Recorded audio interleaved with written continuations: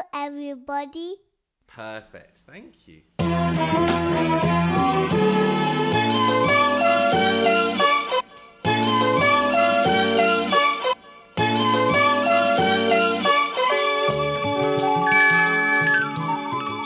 Dear listener, it's the time. It's the moment you've been waiting for. 2018, Marvel Cinematic Universe. Black director, black cast, all black everything.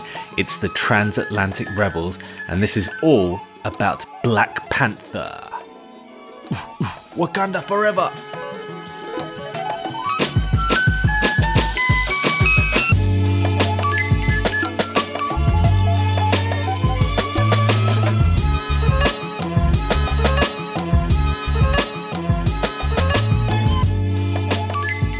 Right, ladies and gentlemen, a very special transatlantic podcast this week. It's all about Black Panther, so we're dipping back into the Marvel Cinematic Universe, something that we've visited frequently on our podcast. And of course, Rochard is a Marvel expert. He's a world-class expert. I'm going to ramp up the pressure on him, actually. The other thing is he's black, so this is just doubly awesome to have Rochard on and doing Black Panther, something that we've talked about for quite a while and we've been looking forward to. It's finally here, it's finally out, and we are going to be doing spoilers. There's no point, frankly, in even doing like a spoiler-free section at the beginning and then jumping into spoilers. If you've seen it, listen to the podcast. If you haven't seen it yet, just stop, go watch the film, and then come back to us, because we're going to be delving into all aspects of it, basically. So I got it in the UK on Tuesday, which was like 3 or 4 days ago, about 4 days ago now. So I've actually managed to see it twice now in the cinema, which is something I generally don't do, but I felt it was definitely worth it, both in conjunction with this podcast and just because I think it's that good a film. And actually, the second viewing improved a lot of what my initial misgivings were. There weren't many misgivings, but there were just a few. And then, Rochard, you saw it yesterday, didn't you? Which was Thursday. Yep. And were you excited? No, I mean, at this, be honest with you, at this point, I just have I can't even talk to them. I have an expectation of Marvel movies. Being a Marvel fan since I was a kid in all the comic books, that at this point I just trust them with pretty much anything. So I wasn't really surprised about how good the movie was at this point. I think for me personally, and I know it's like I said, it's like one of those things where it's like it's not for everybody in Marvel Cinematic Universe. But if you get bit by the bug and you know what they're going with, I think the difference between me and some other people is, I think it helps slightly more that if you follow the books, you know what they're doing, where they're going with certain things, rather than if you're an average person where you'll still get it and you enjoy stuff like that, but there's small little nicks in here and there that if you were an insider, you'll be more rewarded. But I think that Marvel's smart enough to do it where, if you go into it as an average person, you don't have to worry about all the small stuff that's going on at the background. So for me, it's like especially with this last couple of movies that came out, I'm so comfortable with them now that I'm not even worried about the movie being terrible. I think at least you'll get a decent movie at this point.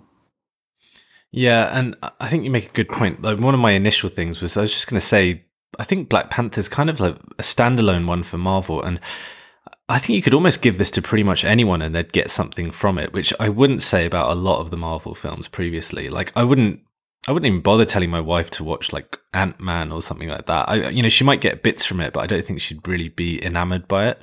Whereas I think this, she hasn't seen it yet, but I would be comfortable taking her to the cinema to actually watch this just as an entertaining night out. Forget superhero this, that, and the other. It's just a good film. And it does seem to drag in a lot of references and not kind of directly cribbing or anything like that, but it definitely pulls in feelings from other films. Like, I've said this on Twitter, and I noticed a lot of other people have said this too. Avatar, it has a real Avatar feel, specifically in the world building kind of stage of it. The second viewing, which I had today, I mean, that really feels like Star Wars, the initial Star Wars. No, sorry, actually, it feels like Phantom Menace, bizarrely enough. There's a lot of Phantom Menace references in there, whether by product or design, I don't know. Spider-Man, I got a feel. James Bond, but that's more specifically the kind of Q and technology aspect of it. There's just so many different things, but I think the great thing is that the director and the writers and the cast, they managed to put their own twist on everything. It doesn't really feel like they're just directly lifting a blueprint from someone else. This feels like their own work, even though obviously it's within the Marvel Cinematic Universe. It feels unique, like definitely, and it feels worthy of originality. This doesn't feel like something that's just like a remix, basically. I mean, what do you think? No, I mean, like I said, my experience is going to be a little bit different from yours because I'm so used to what this stuff was. Like, Wakanda's been around since, I think, as a matter of fact, Black Panther, the actual character, came out a few months before the actual Black Panther party came out.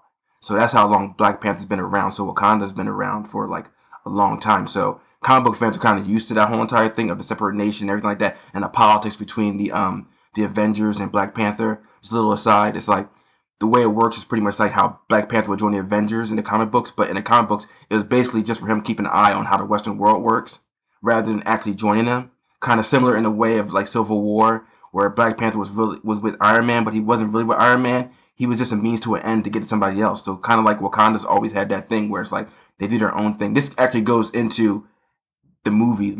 We'll get into it in a minute, but it's that thing where Wakanda's always been this separate party, and they've been the most powerful and they've been the most rich.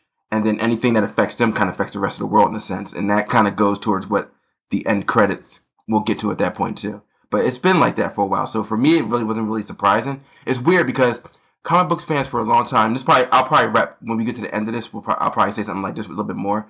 But it's funny because and I want to say something about the standalone thing for a bit. Because it's funny because that's how comic books actually work. It's like, and it's kind of like that thing where you have a situation where it's like you say things are standalone and there's a bigger plot, where the Avengers movies like kind of like the bigger plot, and then the separate movies to varying degrees are separate. Some of them need to know more things than others, but it also kind of goes back because Kevin Feige is a big Star Wars fan, and he kind of follows the George Lucas like ideology, where in the first Star Wars movie, where you're thrown into this world with no rules, pretty much.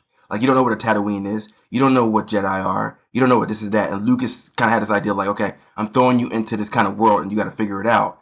And it's kind of the same thing with these Marvel movies, how the comic books are. Like, you can go and pick up the book and you may not know what the hell's going on, but they give you just enough to kind of like get a tiny grasp. And if you want, it's like a drug dealer in a way.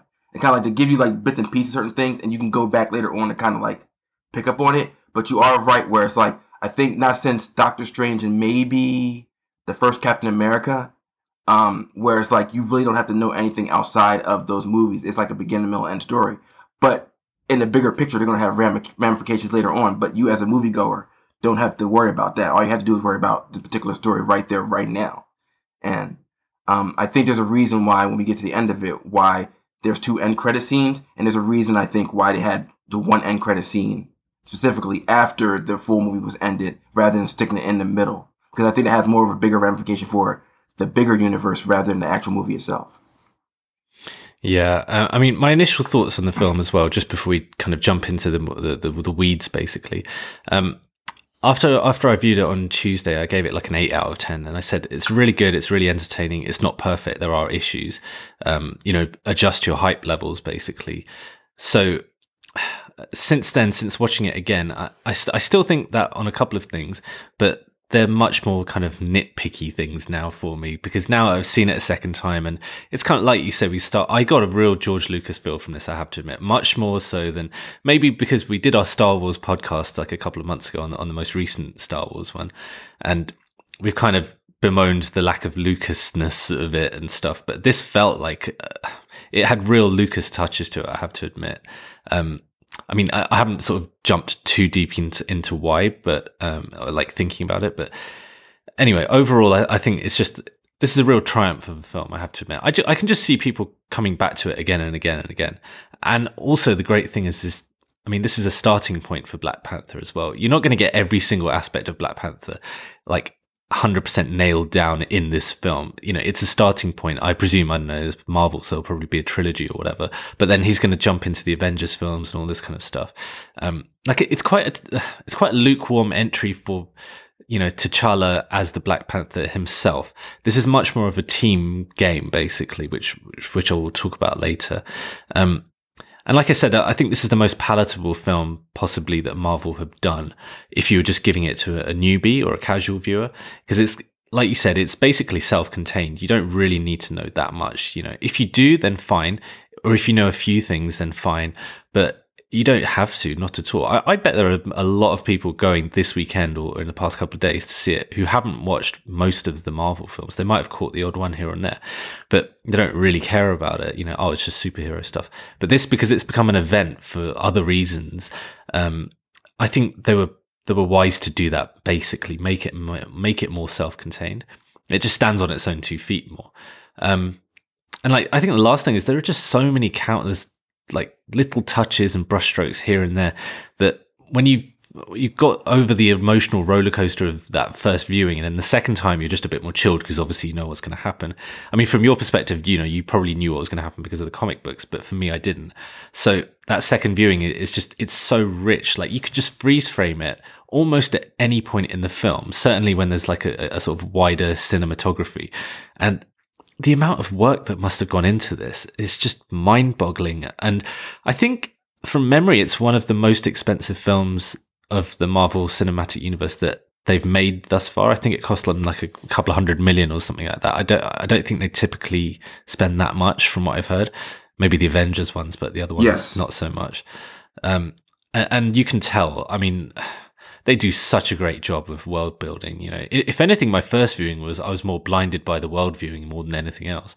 And the second viewing, I was kind of over it. So I got into the more character nuances and the sort of little touches here and there. So yeah, that's my kind of initial roundup. So why don't we start kind of going through, we're not going to go through the film chronologically or anything like that, but we'll just sort of take random points and just expand upon them. So I don't know if the viewer, sorry, not the viewer, I don't know if the listener knows this, but actually the first couple of test podcasts we did for this, I don't think I've ever released them.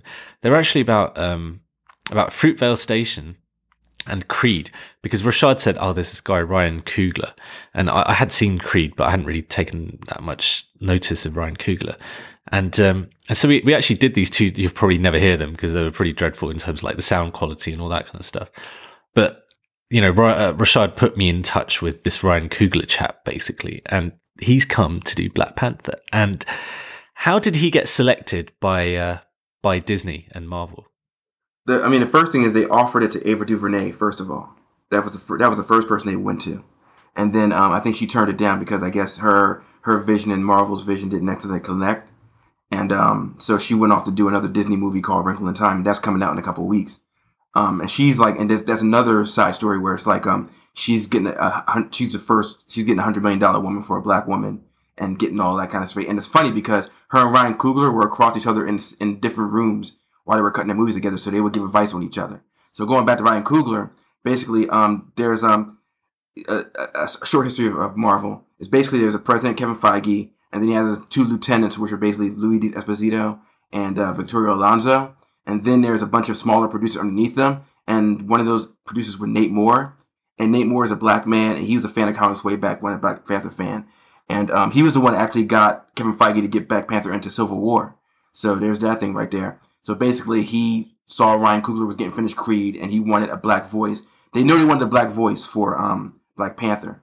And the 2 of the most upcoming black voices coming up were Ava DuVernay and Ryan Coogler. So they went for Ava first because of after Selma. So after they didn't get her, then he went for Ryan Coogler, and they brought Ryan Coogler in and had a bunch of discussions. And Ryan Coogler was very clear where he wanted to go with the story, and they were very clear where they wanted to go with the story, and they were all on the same page. And then that's where it went from there. Yeah, that's fascinating because actually Ava DuVernay, so she's directing Wrinkle in Time, which comes out in I think a couple of months, right? I literally started reading that book today. It's just so funny. So that comes out in about less than a month now from now. Yeah. So yeah, I'd never read it before. I literally started reading it today. Okay, yeah. So Ryan, I think Ryan Coogler does such a great job here. He's really kind of interested in the emotions and the balance of things, and actually allowing people to develop their own reasons on film for why they're doing what they're doing.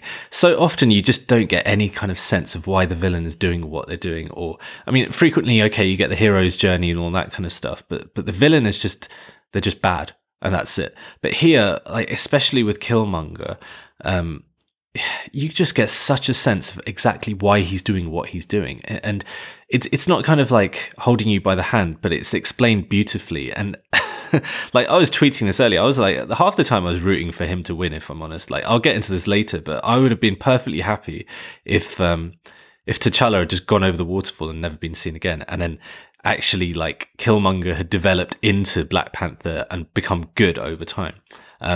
I'm sure I'll get slapped down for that narrative, but like, I don't know. I just think it's so nuanced, and Ryan Coogler and him have that relationship already because they work together on Fruitvale Station and Creed. And I don't know if he's the MVP of this film, because I think there are so many, to be honest. So it doesn't really make sense to use that terminology, but I don't know. Michael B. Jordan is amazing, but we'll get to him later on. Do you think Ryan did a good job with this film? Oh yeah, absolutely. I mean, it continues that streak of they know how to pick the right directors for. It's almost like when it's Kevin Feige. This is what they do. They pretty much know where the story wants to go, and then they pick the directors with the sensibility when they go for it. So 9 times out of 10, especially with Phase 3, they picked the exact director with the exact sensibility for what the story wants to go. So they knew that they wanted to go from a black perspective. And Ryan Coogler, and they saw with with Creed and with Fruitvale Station, he understands that African American experience. In a popular stream, there's so many independent artists out there that do it just as well as Ryan Coogler, so let's not just do that out there. There's so many people that are on this level, but they just haven't got that break yet, or they didn't get that exposure from the industry.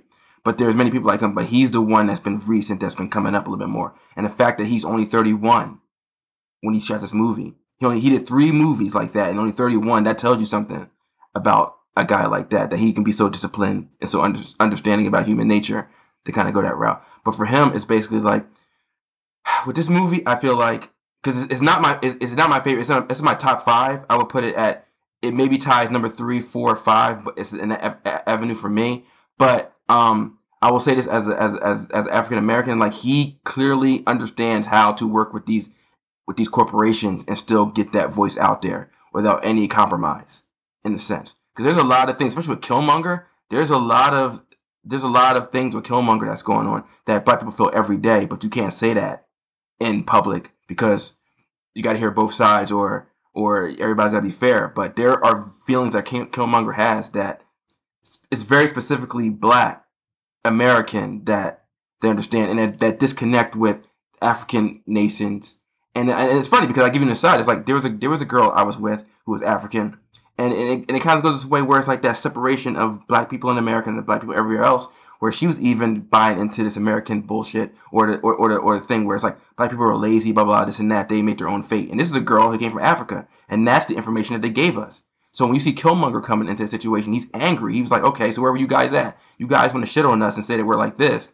We'll go into more detail where it's like where Killmonger's dad is looking at T'Challa's dad and he's saying, we got to help these people out. And you're sitting there not doing nothing. You're judging these people for the situation they're in. How can you do that? You know what I'm trying to say? And it's that anger. It's that palpable anger that I think a lot of people, especially black Americans, are going to respond to with Killmonger, because we feel that every day. But you can't express that because everybody's telling you that you got to get over it, move on, stop whining, there's opportunities, blah, blah, yada, yada, yada. And everybody ignores that. And then you look at what's going on right now in our culture, especially with Western civilization, and you see that the disenfranchised are right the whole time, and everybody else is buying into this bullshit. And this whole entire thing with Wakanda isn't as noble as they want to seem. And it's kind of interesting because I want to go back to Thor Ragnarok. It's interesting that Thor Ragnarok came out before this, because you're dealing with 2 nations, and for different reasons. One is more isolationist and one is more colonialist. And you got fathers who did so much damage in the world that their sons have to clean up the mess. And I find that very interesting. Yeah. I mean, I get more to that later. But there's a reason, and here's the thing. I mean, we're doing Black Panther, but hopefully when if this podcast lasts enough to get to Avengers 4, I can really go into like why certain movies are following after certain movies, because they're following a logical progression, but people aren't seeing them yet. And there's a reason why each movie is following something, because there are themes that the last movie's building on that the other one set up, and it's like a domino. And then it's going to end in 2019 in the summer, and it's going to wrap up the big giant 22 movie saga. But sticking with Black Panther, it's like you're comparing and contrasting, because there's a line that Thor says. There are things that repeat in different movies. There's a line that Thor says in the second Thor movie that T'Challa's dad repeats. And Thor tells Odin, he's like, I can't sit on the throne because I'd rather be a good man than a good king. And then that's the same thing that T'Challa's dad says to him later, like earlier in the movie, where it's like being a good man and a good king are two separate things. And T'Challa, and then later on in the movie, T'Challa can't do that. Pretty much, he struggles with that, and he comes to terms with that. Like, I'm not going to be like you. I can't follow your philosophy. I have to go beyond that. But there's more things about that we'll get to later with that kind of thing. Yeah, I mean, I think the Thor thing is a great shout because I saw kind of, whilst I was watching it, there were little touch points here and there. You know, for example, you've got the dead father, and then you kind of go into this ghost realm or whatever it is, or blah, blah, blah. And then they're interacting with one another. That happens in Thor and Black Panther. And, you know, like you said, with Anthony Hopkins in Thor, Odin, he's clearly in Ragnarok. You finally kind of Kate Blanchett comes along and is like, look, how do you think we got all this shit? Yeah. And in Black Panther, that's a slightly different thing, but it's more about why haven't you helped people? You know, like Killmonger comes along. It's like, look, why haven't you helped people? When these white people were, you know, rounding up slaves in Africa, yeah, and shipping them off to, you know, where were you? And it's so true. You just think about that afterwards, like, and then you're like, okay, this is fictional. You just get kind of carried away because I think it's so convincing. You're like, you really start to believe Wakanda exists, and it's just like, you know, it's like that Avatar thing where people getting depressed that Avatar didn't exist and that world didn't exist. I reckon there'll be a lot of people who just be like, man, I really wish Wakanda existed, kind of thing, you know? Okay. I do want to say something about that though, because there's that palpable anger where it goes, when you talk about the Middle Passage and how the slaves got sent off from Africa to whatever, to America. And there is that anger that black people and African Americans still haven't dealt with in a way where it's like, some of you guys sold your own people off to these guys and shipped them off. You didn't help us to go against those guys. You were complicit in letting us go over there. So there's still that kind of thing. And then going back to the Killmonger thing, and it's like going back to what I was telling you about that girl. It's like, so we get shipped off to this spot, and you see that we got every part of our identity is stripping away, and yet you still judge us for the circumstances that we're in. We have no identity. We're trying to build ourselves. Killmonger's whole entire movie, he's trying to find some kind of purpose. It's so empty. And the only thing that he pulls from is that American, he actually, even though he has his own agenda, he is taking on that imperialistic American thing, which kind of like what we kind of take on in areas where there's a lot of black people and it's like low income and stuff like that. We do start destroying each other. And what does Killmonger do when he first comes, when he literally comes to Wakanda? He starts destroying everything. He wants to destroy and he wants to hurt everybody. And it's like you get that from that American that trap. Because remember how Killmonger said at the end, he's like, how the slaves rather die on a boat than be trapped in a prison. Yeah. And it's like, that's the thing. Like, black people, for the most part, especially in these low-income areas, that is a prison. And people don't see that. It's disguised as something else. But it's literally a prison that you can't get out of. And you understand. And it's just all this anger, and everybody's an enemy to you. And then everybody's so much of an enemy to you that even when people are trying to help you, you're not going to understand that at that point because everybody's an enemy to you. So you know what? Fuck you. If you weren't there for me, so fuck you. That's it. I'll do it that way. And that's where that anger comes from. And it's a lot of that stuff going on right there. I think a lot of teenagers, especially black teenagers, are going to respond to that guy. I guarantee you. When all is said and done after this weekend. Yeah, but I think the Killmonger thing, what's fascinating about him is that he's playing them as well. Because, yes, there is that. I think his motivation is pretty clear because he literally ran up to his flat and saw his dad dead on the floor. And he knew that those guys had gone off in their hover ship and shit. Yeah, so he knew that they must have killed him. So... And then that's informed his whole upbringing after that. You know, if you walk in and find your dad dead, and then you're basically on your own, you know, effectively, and then he becomes fixated with revenge, or you know, revenge, and also trying to, you know, right the wrongs of what Wakanda have done in the first place by just that complete passivity. So I think that is his motivation. And then when he goes to Wakanda and starts fucking shit up, that is, you know what, it's so funny. I was literally like, this is what they do. This is what they do. This is what the army does. Yeah, they go in and they destabilize things. And I was literally thinking it. I was like, they go in when there's like an election or a death of a monarch, and then fucking Martin Freeman said it. And I was like, yes. That was one of those moments when you're sitting there and thinking one thing and then it's vocalized so perfectly. And that's what he was doing. He wasn't just randomly going in and fucking shit up. He was doing it specifically. He knew exactly what he was doing at almost every moment. You know, like he was just a bit unlucky the way he died, basically. But then you take it back to T'Challa and how he was when his dad died, and he goes to the point where it's like the anger just consumed you because T'Challa was about to hurt. Because those people, you could say that Killmonger was going against the whole state of Wakanda, but were all those people involved in what that T'Challa's dad did? That was T'Challa's dad that did that. And then you have Killmonger going there, gripping up other women that were trying to help him, talking about, you do what I tell you, or like, I do what I tell you. You know what I'm saying? Like, he starts going against everybody, not just the specific person. Because remember how Forrest Whitaker character Zuri goes up, he goes, I'm the guy that's responsible for this. Like, take me and do that.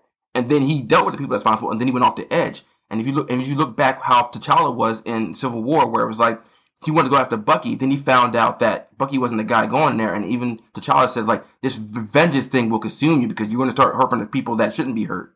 And you're not directing your anger, and it's being focused. So there is a compare and contrast with how T'Challa dealt with revenge and how Killmonger dealt with revenge, even though they were two different things, but there still is a comparison to be said about how the two of them dealt with the death of their father. And this is the beautiful thing. I think we're both right, basically, and that's how nuanced the performance is, and that's how nuanced the character is of Killmonger. I think you're completely right, and I think I'm completely right, and it just depends on your point of view, basically. Like, when I've watched it, I've watched it twice now, and I'm convinced that I'm completely right. He's really, really well skilled, and he's, completely well trained, and he knows exactly what he's doing. But then you could also be completely right. I think it's so rare that you get a villain like Killmonger who, like I said before, at times I am rooting for, and I'm not even black. And if I was a young black kid, I would probably identify with Killmonger 100 times more than I would with T'Challa, because T'Challa is very kind of staid and very. And here's the thing. T'Challa has this role to play. He's very righteous, because he has to be. He's been bred to be a king. And that's the thing. He's a king. He's a monarch. So this is what I was thinking. And you guys wouldn't get this in America as much, because we have a monarchy in this country. And there are a lot of people who are very anti-monarchy in this country. And when I was young, I was like, why? Come on, just chill, blah, blah, blah. But then the older I get, I'm kind of like, well, actually, it is that privilege, and it's like handed down. You've got this birthright, and why? Why should you have a birthright? And then, to counter myself, Killmonger actually has that royal blood in him, so he's allowed to make that challenge legitimately. But then he wants to fuck it all up. Like, he goes and burns all the heart-shaped flowers and shit. And he's doing that for a reason, though. He's doing it specifically. Because he is destabilizing Wakanda, and it works. I agree that kind of third act where you've got the typical kind of Marvel war where everyone's kind of civil warring each other and shit, even though like 24 hours earlier they were fine. It's a little bit contrived, but that's the direct result of what Killmonger is doing. He's taken, like, what's the character's name? Wakabi. He's taken Wakabi and turned him very carefully because he killed off Andy Serkis and brought him like that. It's just this really clever sequence of events, and I think that was the writing is actually very subtly genius in this film, and that's what I didn't appreciate the first time I watched it. The first time I was like, yeah, it's good, but this. But actually, the more you watch it, and it was the same with Creed. The second time I watched Creed and really, really studied it, I was like, actually, this is really good. And this is the same with Black Panther. Let's move on to. Do you know what? Actually, before we jump into the next thing, which is Afrofuturism, what was the audience like when you watched it? They enjoyed it. I mean, they liked it pretty much. I mean, it was average enjoyment. It wasn't like it was like a couple of claps, but people generally enjoyed it. And what was like the demographics of it? It was about a healthy amount of equal parts of white people, black people, and then other people. Okay. I mean, it wasn't overwhelmingly one or the other. Yeah. I mean, on Tuesday I watched it. It was a full house, which is really rare, actually, to be honest. Like, it's a Tuesday, But actually, in this country, you have something. You have like an insurance company, and if you go on a Tuesday or Wednesday, you get buy one get one free tickets. So I think they were really smart to put it out on Tuesday. So they must have capitalized. They must have sold out everything Tuesday, Wednesday. So it was full. I'd probably say it's about 30% black, and I live in a really white area, so. It was actually really impressive how many black people came out. There were a lot of people in traditional dress, which was great. And actually, it was a really good atmosphere in the cinema, really good atmosphere. Apart from the guy next to me who kept eating popcorn in the quiet bits, but wouldn't eat popcorn in the loud bits. And it just really pisses me off. But otherwise, it was a fantastic atmosphere, and people did clap, and people were cracking up at all the jokes and stuff like that. I saw it today again, and like the cinema was like probably 20% full. Hardly anyone was clapping or laughing or anything like that. It was just like dead atmosphere, but that was fine for me because I wanted to kind of analyze it more. Okay, Afrofuturism. So what was the kind of vibe you got on Afrofuturism from Black Panther? I mean, to be honest with you, it has something I haven't seen before because I read a lot of like sci-fi stuff. So it's like stuff that's not new to me, but I can imagine it's going to be new to people who aren't really like well versed on that kind of stuff. Like that stuff's been done before in books, but as far as in movies, like it's never been done to that level with that kind of budget that realized. So I think that's the more groundbreaking aspect, that it's like it's never been done to that level in a movie with that budget, with that kind of production by the possibly at this point it's arguably the most popular movie studio in the world, the most successful movie studio in the world, to have that kind of back, and that's a big deal. So like nothing really surprised me, but I can imagine people who haven't been like around it are going to be shocked by it or be amazed by it. It's almost like this is the only thing I would give with Avatar, because I think like Wakanda's been there first, so it didn't give me Avatar vibe because I was used to Wakanda way before that. But I think it's like that same thing with Avatar, was like you're being introduced into this world and you're visiting it. The only thing I would say about Avatar and this one is that Avatar is like almost 3 hours long, so it does give you more time to be with the Na'vi. This one, where Marvel's like they're plotting and their pacing is tight, so it's not as much. Maybe so in the sequel, they'll probably like ease it up a little bit, because like, they tend to do that in the sequels. They kind of like let it breathe a little bit more. But I think like with the editing in this movie, is like it was always on to the next one, so it didn't give you much time to really breathe on it. But what they did do with it, it's never been done on that scale on cinema with that kind of budget before. Yeah, I mean, I'm one of the ignorant people. I don't think I've ever seen anything like on TV or film that I can remember like that's proper Afrofuturism, and I certainly haven't read anything. So for me, I mean, like obviously I'm not black or anything like that, but I'd never really seen anything like that. So I thought it was quite interesting the way that they did it, because it wasn't just kind of like Blade Runner or like Star Wars Revenge of the Sith or something like that. There were real nice touches of grounding of Africa in there as well. Like when you go down to ground level and there's just like a street market or something like that, or like, you know, they're cooking chicken on a grill and all this kind of stuff. That was nice. It was kind of like, and it wasn't CGI, that part as well. It was just literally, you know, they must have actually just mocked it up properly. So, but you did have the CGI stuff. You had like the vibranium. You had Letitia Wright's character in that amazing kind of fortress of tech and stuff like that. So, and all the electromagnetic trains and things like that. It was a really good blend, actually. It was really intelligently done. And even that first shock moment of when they're coming through, you know, they sort of go into the hologram through the spaceship thing and all that kind of stuff. It was, I think it was really well done. And I can imagine audiences who haven't seen that before, like me, would have just been like, wow. And if you're a black kid as well, like, I just, wow, I can't imagine. You just must be thinking, this is just incredible. Yep. Like, yeah, like, I don't know. I think it's brilliant. Alluding to that as well, like previous black superheroes, there's so many people have been so angry about things. Like, why are people? It's annoying. Why are people so angry? Because you know why? Go ahead. No, go on. No, because my thing is, this is the downfall. This is where social media doesn't help. Because everybody's so eager to get their fucking hot take on. They don't sit back and look at the big picture, like the Blade. When I saw people complain about Blade and Black Panther, and people was like, well, Blade didn't get the credit it deserved. I'm like, are you kidding me? When Blade and Blade 2 came out, people gave much credit as it deserved. Matter of fact, Blade was the one that kind of like got the Marvel thing rebooted. Like Marvel was kind of like strangling itself between DC, because DC had Batman and had Superman. And then Marvel really had these cheesy Captain America movies and cheesy Punisher movies. And then Blade came out, and Blade was like the first Marvel movie that was taken seriously. And then the second Blade movie was directed by Guillermo del Toro. And that was like the one that kind of introduced him to the mainstream. And people was like, well, people didn't give Blade. I'm like, because you guys, and this is where the MCU kind of like, it gets hurt in this era of people have short memories. Because there's so many movies coming out every year, 2 or 3 every year. People seem to are prisoners of the moment, and they don't sit back and look at the bigger picture. So when they go on Twitter, they make this like generalized statement, and then somebody tells them like the history, and then people start going into it because everybody needs to be right. And I'm like, everybody just relax. A guy tweeted this morning. He was like, you can enjoy Blade and you can enjoy this, and people are crying about the Falcon is trash and War Machine is trash and blah blah blah. And I'm like, dude, there's enough room for everybody. Why are we making everything to a damn competition now? And it's so damn annoying to me. It's like it's like everything with politics and this and that. It's like, just relax, enjoy it, and have fun.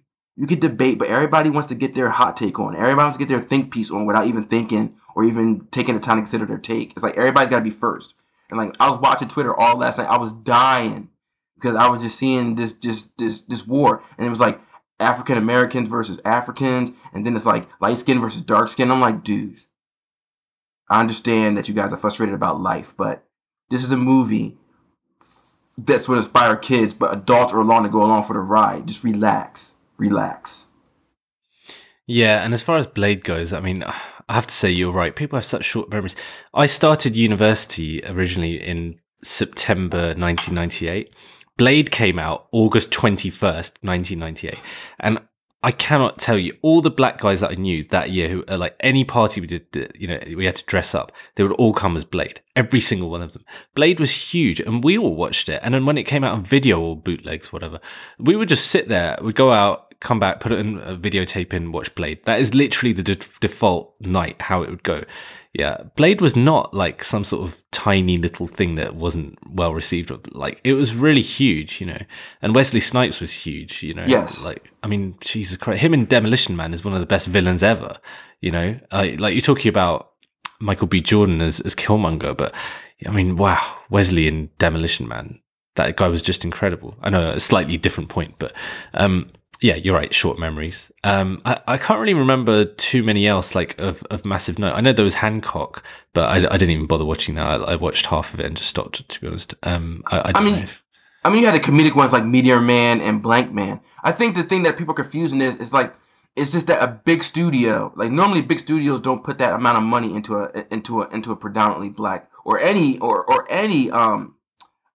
minority film. You know what I'm saying? Most of the time, minority film, whether it's black, whether it's Asian, whether it's Latino, they usually get like decent budgets, but not like a top tier budget like this one does. You know what I'm saying? Like that's why you have like Asian City and like Bollywood and stuff like that. It's like every culture. Here's the thing. I'll say this is that especially with Asian cinema, at least for me being an outsider, I know even though I'm like 8% Asian, but still whatever. I could look back and see that like India has its own film industry. Like China has its own film industry. Black people really don't have their own film industry. And even if they do, it's not at that scale that those places have. It's just not like that. It's not like we can sustain ourselves as a culture and continually put these movies out. We're always at the mercy of Hollywood and we gotta sell ourselves and blah blah blah yada yada yada. Whereas in India or in China, it's like you guys have your culture intact. And it almost goes back to the Killmonger thing. It's like you have your identity, so you know how to build on that.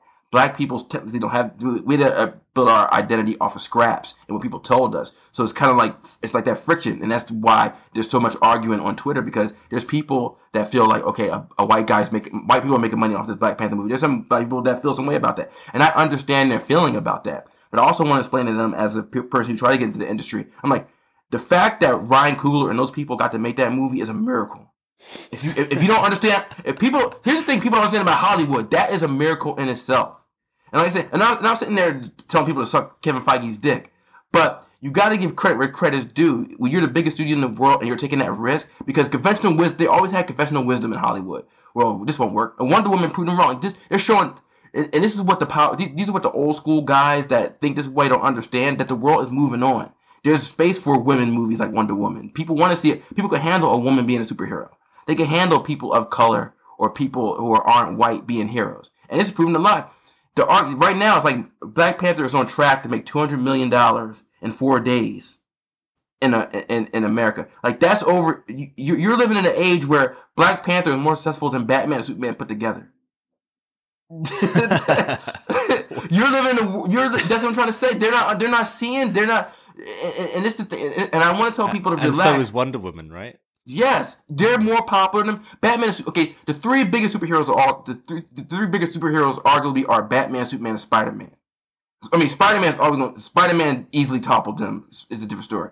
But when the two of the three are being surpassed by all these other people, these studio executives got to take notice. This is why you're losing, and this is where it goes to a big issue. These studios got to stop using white people as default. Nobody's anti-white.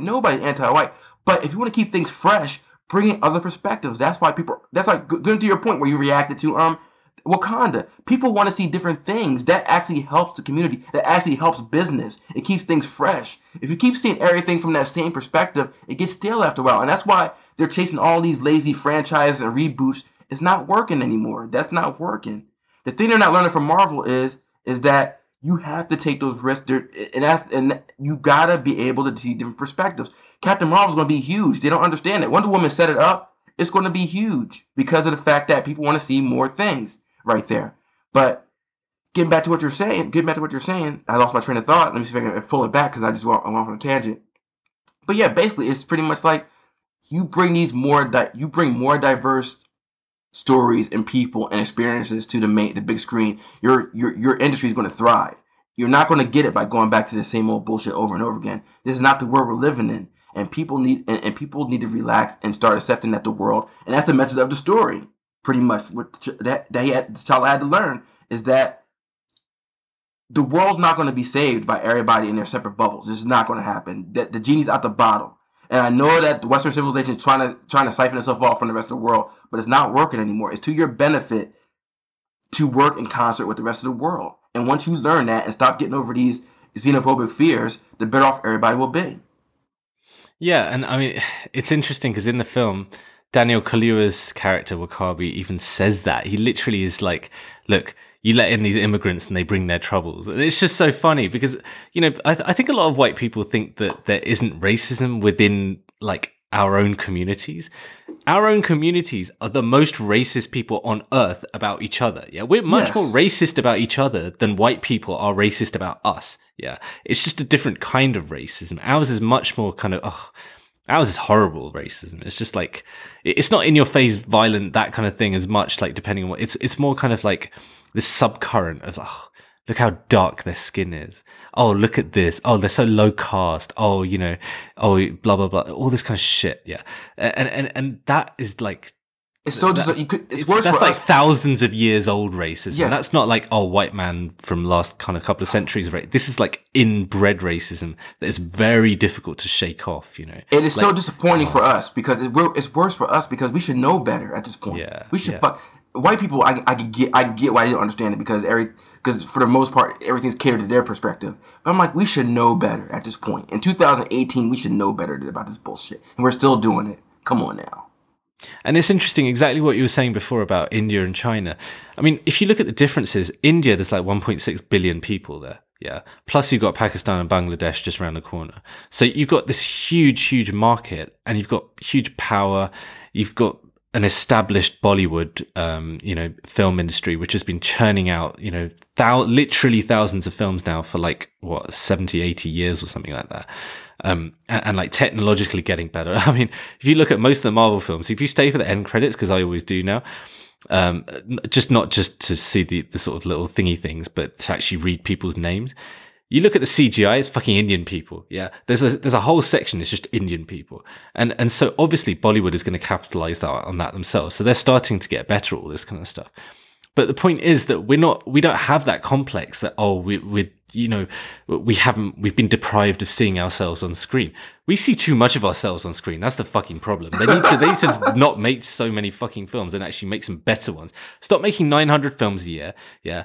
Make like 300 and make them 3 times better. That's like the way forward, which is starting to slowly happen with a couple of kind of auteurs and stuff like that. Ryan Coogler, we've briefly touched on the job that he's done. There are also other people to actually talk about here, not just Ryan Coogler, because obviously it's a collaborative effort. It was produced by Kevin Feige's Disney, Marvel, all that kind of stuff. But in terms of writing, Joe Robert Cole, I was reading an interview with him about Black Panther, and it was very interesting actually. So, he was kind of saying that when he was a kid, he used to take all the superheroes and rewrite them into black people. So he'd take like Batman and make them into Black Man and all this kind of stuff. And he's like, I think he said this is just amazing for black children now because they've actually got someone they can hold on to and see on screen. What do you think about the writing job that Ryan Coogler and Joe Robert Cole did? It's excellent because of the fact that there's no.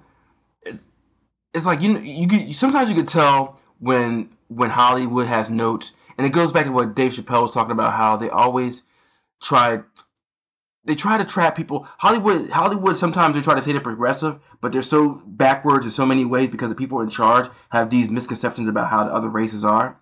So when I see the Black Panther and the writing right there, there's really no stereotypes. They treat them like three-dimensional people, and not like this is the sassy person, or this is the guy like this, or this is the guy like that. Which I mean, there's nothing wrong with stereotypes if you're doing a wink and a nudge with it. That's okay. But when you're like basically like just doing it without any thought of anything, like for example, what's her name? Denai Guerrera's character. It's like she has a spectrum of emotions. She could be serious. She could be playful. She could be sad. She's not just one thing for the whole entire movie. Like even with the T'Challa, even though Black Panther's character, even in the comic books, he is the stoic guy. Like he's the guy that's always one step ahead. Every once in a while he shows emotion, but that's his character to be that stoic guy. And the whole thing with Black Panther is even in comic books. The thing with Black Panther and the way they did with the movie is the same thing they did with the comic books.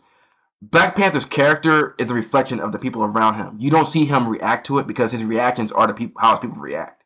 And then he takes all that in, and then he makes a choice. That's how T'Challa is. That's his character. That's always how he's going to be. He's that guy. Even within the Avengers, he's that guy. He's the guy that he's not reactionary. He's proactive, but he's like the chess guy. He's like, okay, let me take all the stuff in and do that thing. I'm an emotional guy, and every once in a while he opens up that emotion. But going back to the movie, it's like you're learning his character through the other people, and then you see him make a decision. He is the product of his nation. And that's how that story works. So when it was funny because me and this girl were tweeting yesterday or today, whatever, about it, where it's like Wakanda is the Black Panther and the Black Panther is Wakanda. It's not like he's Luke Skywalker because he does have Luke Skywalker is pretty much like the every person. T'Challa is more distinctive because he's from Africa. Luke Skywalker is supposed to be the every person, but at the same time, he's a reflection of everybody around him. And I think like for example, like Shuri, like. She is like Iron Man times 10, but she's not Iron Man. She's her own character. You know what I'm trying to say? Like she's not. She could have easily been Iron Man 2.0. I'm the greatest inventor of all time. Blah yada yada yada. But she had her own distinctive feel, and within the first minute of seeing her, you already knew their relationship, what it was. When she walked away with the middle finger and stuff like that, you already know within a few minutes. The thing that they do a good job with, Ryan Coogler and them, they can make you understand a character's relationship within a couple of sentences. And then build on that as the movie goes along. Whereas some movies, sometimes it takes you a while to get to them, or sometimes a character will just stay static the whole entire movie and never deviate from that, or never grow, or never change. I think Ryan Coogler's greatest strength with all the movies that he do, whether it's like the supporting characters or the main character is that what you said early on. He takes the time out to, and it's kind of like the same thing what the Russo brothers do when they did like Winter Soldier and Civil War. They're directors that when they write a script or when they look at a script, they try to take every person's perspective and to follow all the way through to the end of the movie. And then if something doesn't make sense or out of character, then they'll throw it out right there. And it's very rare in a Ryan Coogler movie, even though there's 3 movies out there, but he's very distinctive at this point, to see a character make a false note. Especially in Creed. You know what I'm trying to say? He pulled something out of Sylvester Stallone that we haven't seen since the original Rocky. You know what I'm trying to say? So Yeah, absolutely. Okay, so Ryan Coogler, I think he's done a great job. Do you think he'll come back for a second one? Here's the thing. There's no question that he's not going to come back. He's going to do what James Gunn is doing with Guardians of the Galaxy. He's going to make a Black Panther trilogy. I think right now, so just for the industry politics, he didn't sign on for a couple of movies. Same thing James Gunn didn't do. Same thing Patty Jenkins didn't do, which is a smart move because now he can name his price. And with the money this movie's going to make, Kevin Feige is going to have no problem giving him his money. He's the new golden boy. He's going to be the new. If Black Panther makes the money I think it's going to make, he's going to be the golden boy like how Joss Whedon and how James Gunn and how the Russo brothers are. He's going to be that next golden boy. There's no doubt he's going to have a Black Panther trilogy. And arguably, I will say this. I will put this on this. I will put this on this. This thing. Even though Black Panther is my third, fourth, or fifth favorite Marvel movie.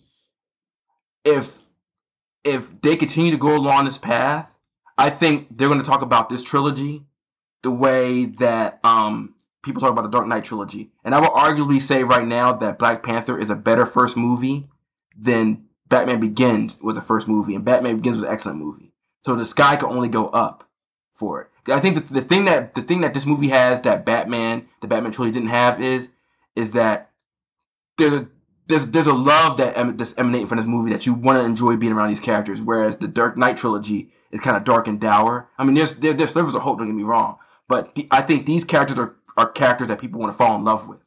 You know what I'm trying to say? Yeah. And that's what's going to make Black Panther stand out. This might argue because there's been a debate whether it's the Captain America trilogy or the Dark Knight trilogy that's the greater trilogy. If you want to go into it and make arguments and get deep with it.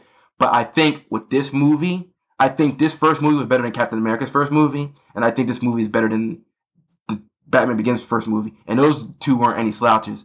But this is one of the best first runs of a movie I've seen as far as like ongoing franchise since the first Iron Man movie. Because Iron Man nailed it on every avenue. Robert Downey Jr., the voice and everything like that. But I think this one arguably might be better.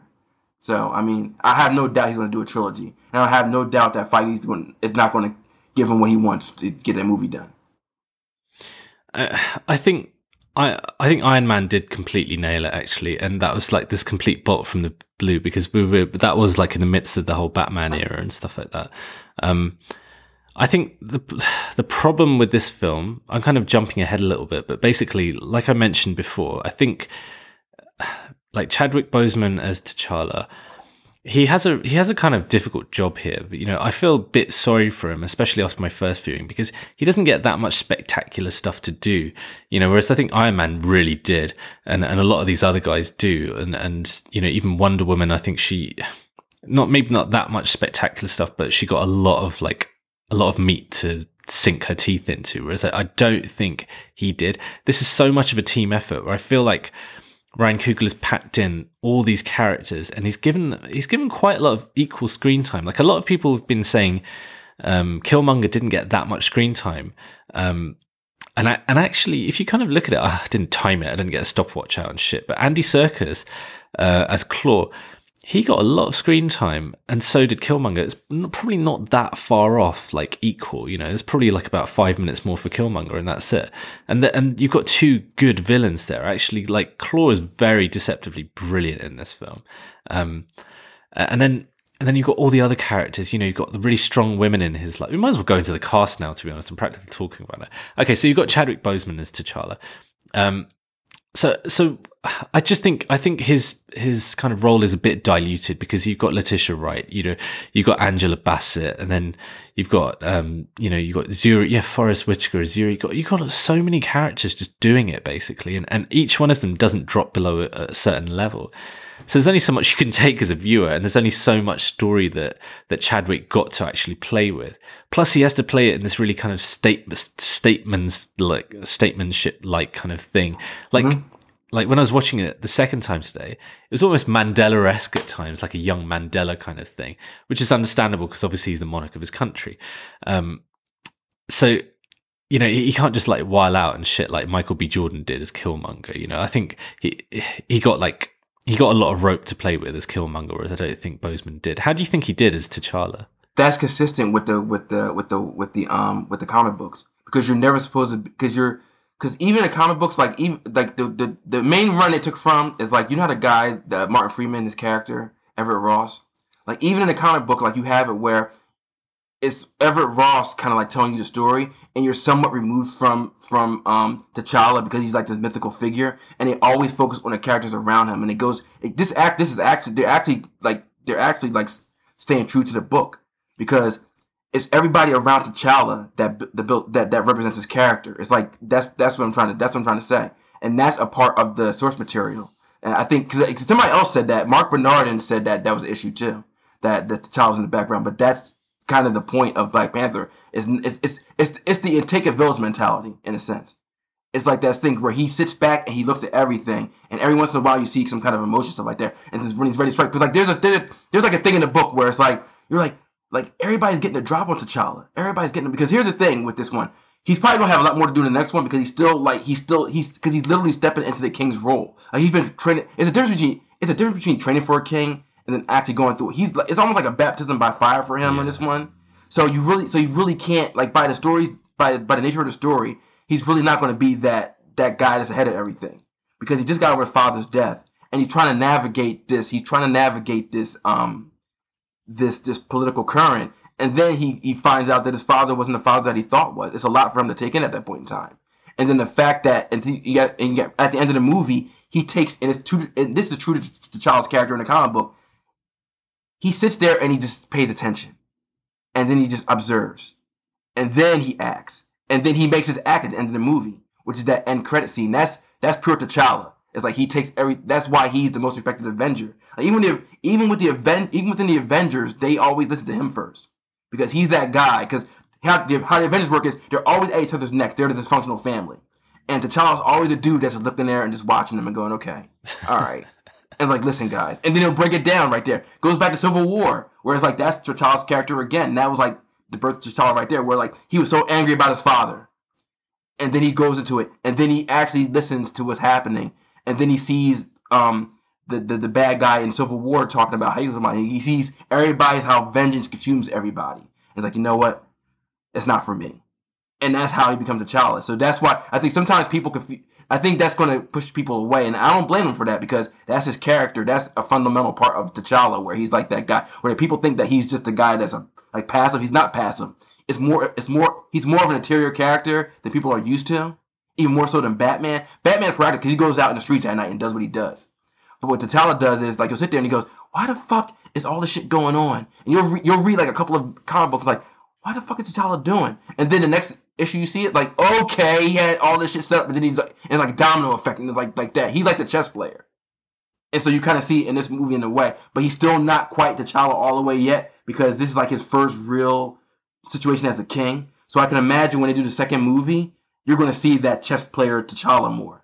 But he's still kind of like learning that thing right there. So it's an understandable argument. Now, if he does another movie and he doesn't do anything a little bit more proactive than this one, then I would see somebody having more of a complaint at this point right there. But considering the plot of the movie and what he was involved in, and the fact that he got his ass whooped by Killmonger the first time out.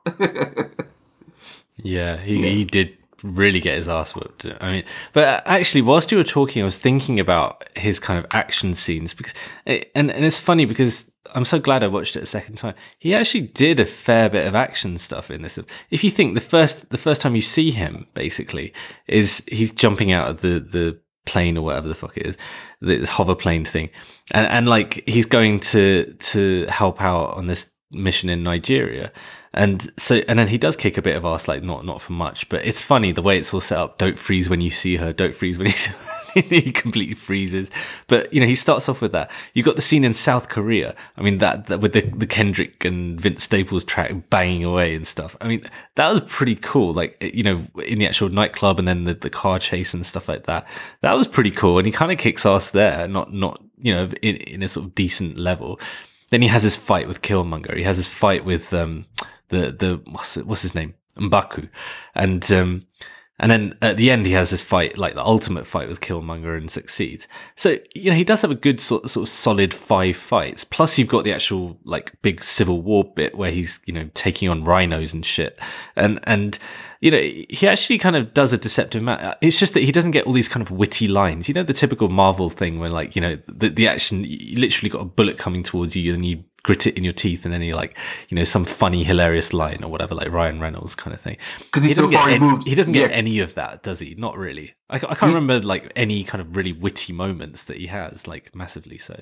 Yeah, because that's not his character, and I think that's what's throwing you off. Because Marvel characters usually like that. He's more like Black Widow. But then even Black Widow has like a dry sense of humor. Like, but she's not a funny character either. She's more like she's more like the mother hen. He's a king, and that's the difference. He's the king of like the most advanced nation on earth, so he has to be a bit more reserved. Like, if anyone watches The Crown on Netflix, which is obviously about the Queen of England, she you don't see her whiling out of shit. Like, she's the monarch, she's the reigning monarch. She has to succeed her father who dies at a very young age, and that's the same sort of situation here.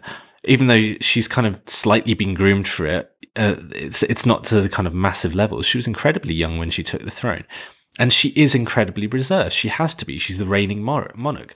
And that's the same with T'Challa. So, I can understand it. It's just, I think it's interesting to talk about it more than anything. I find it more interesting to talk and think about it than I did watching him on screen. I think that's the kind of the funny thing. Whereas I got a lot more pleasure from watching certain other characters on screen with like that immediate effect on me. Okay, should we get into Killmonger a bit more? Sure. How do you think Michael B. Jordan did? To me, he's my second favorite villain easily. Without question, underneath for me, Ultron's my number one, but right underneath there because he's very similar to him in a lot of ways. But yeah, I think he's because even before getting to that, I just give you my favorites. My favorite's Ultron. Then there's Killmonger. Then there's Loki. I will say this with him and Loki. Loki had like many movies to develop, but just for one movie, he ran through the gamut as well as Loki did. And seriously, because Loki's the most developed because he had the most movies to develop. But Killmonger did what Loki did in like 4 or 5 movies in one movie. I'll say that. And then you have, of course, like Hela, and then you got like the Vulture and blah, blah, blah. But yeah, I would say he's the most, whereas Ultron is more of a commentary over the entire, like, because Ultron's commentary is more meta about like superhero stories, stuff like that. He's a commentary on like the entire like Marvel universe. Killmonger is very specific towards the Black experience, and I think that's where I think people are going to connect with Killmonger more. That's the advantage that Killmonger has over Ultron. Ultron is like a commentary on superhero stories and how the limitations, stuff like that, and that's where his complexity comes from. But Killmonger is very specific to a certain person and a certain point in time, and he's willing to pull more people in because it's very specific, and you sympathize with him on a human level. Whereas Ultron is more of a philosophical, grand scale kind of thing. Killmonger is more of like that human thing, and I think he's the one that, for a lot of people, if they don't understand the Black experience, and there's going to be discussions about Killmonger, and there's going to be thoughtful think pieces, not bullshit think pieces about keep dreaming on, Rochard. Yeah,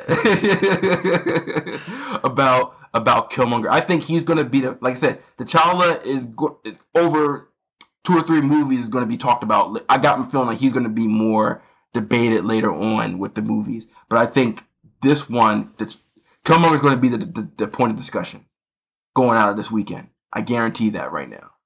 And whether it's sensationalist people trying to act on it like Fox News, oh, they're trying to kill white people, blah, blah, blah, blah, blah, yada, yada, yada. That shit's coming. Trump's going to tweet about Killmonger.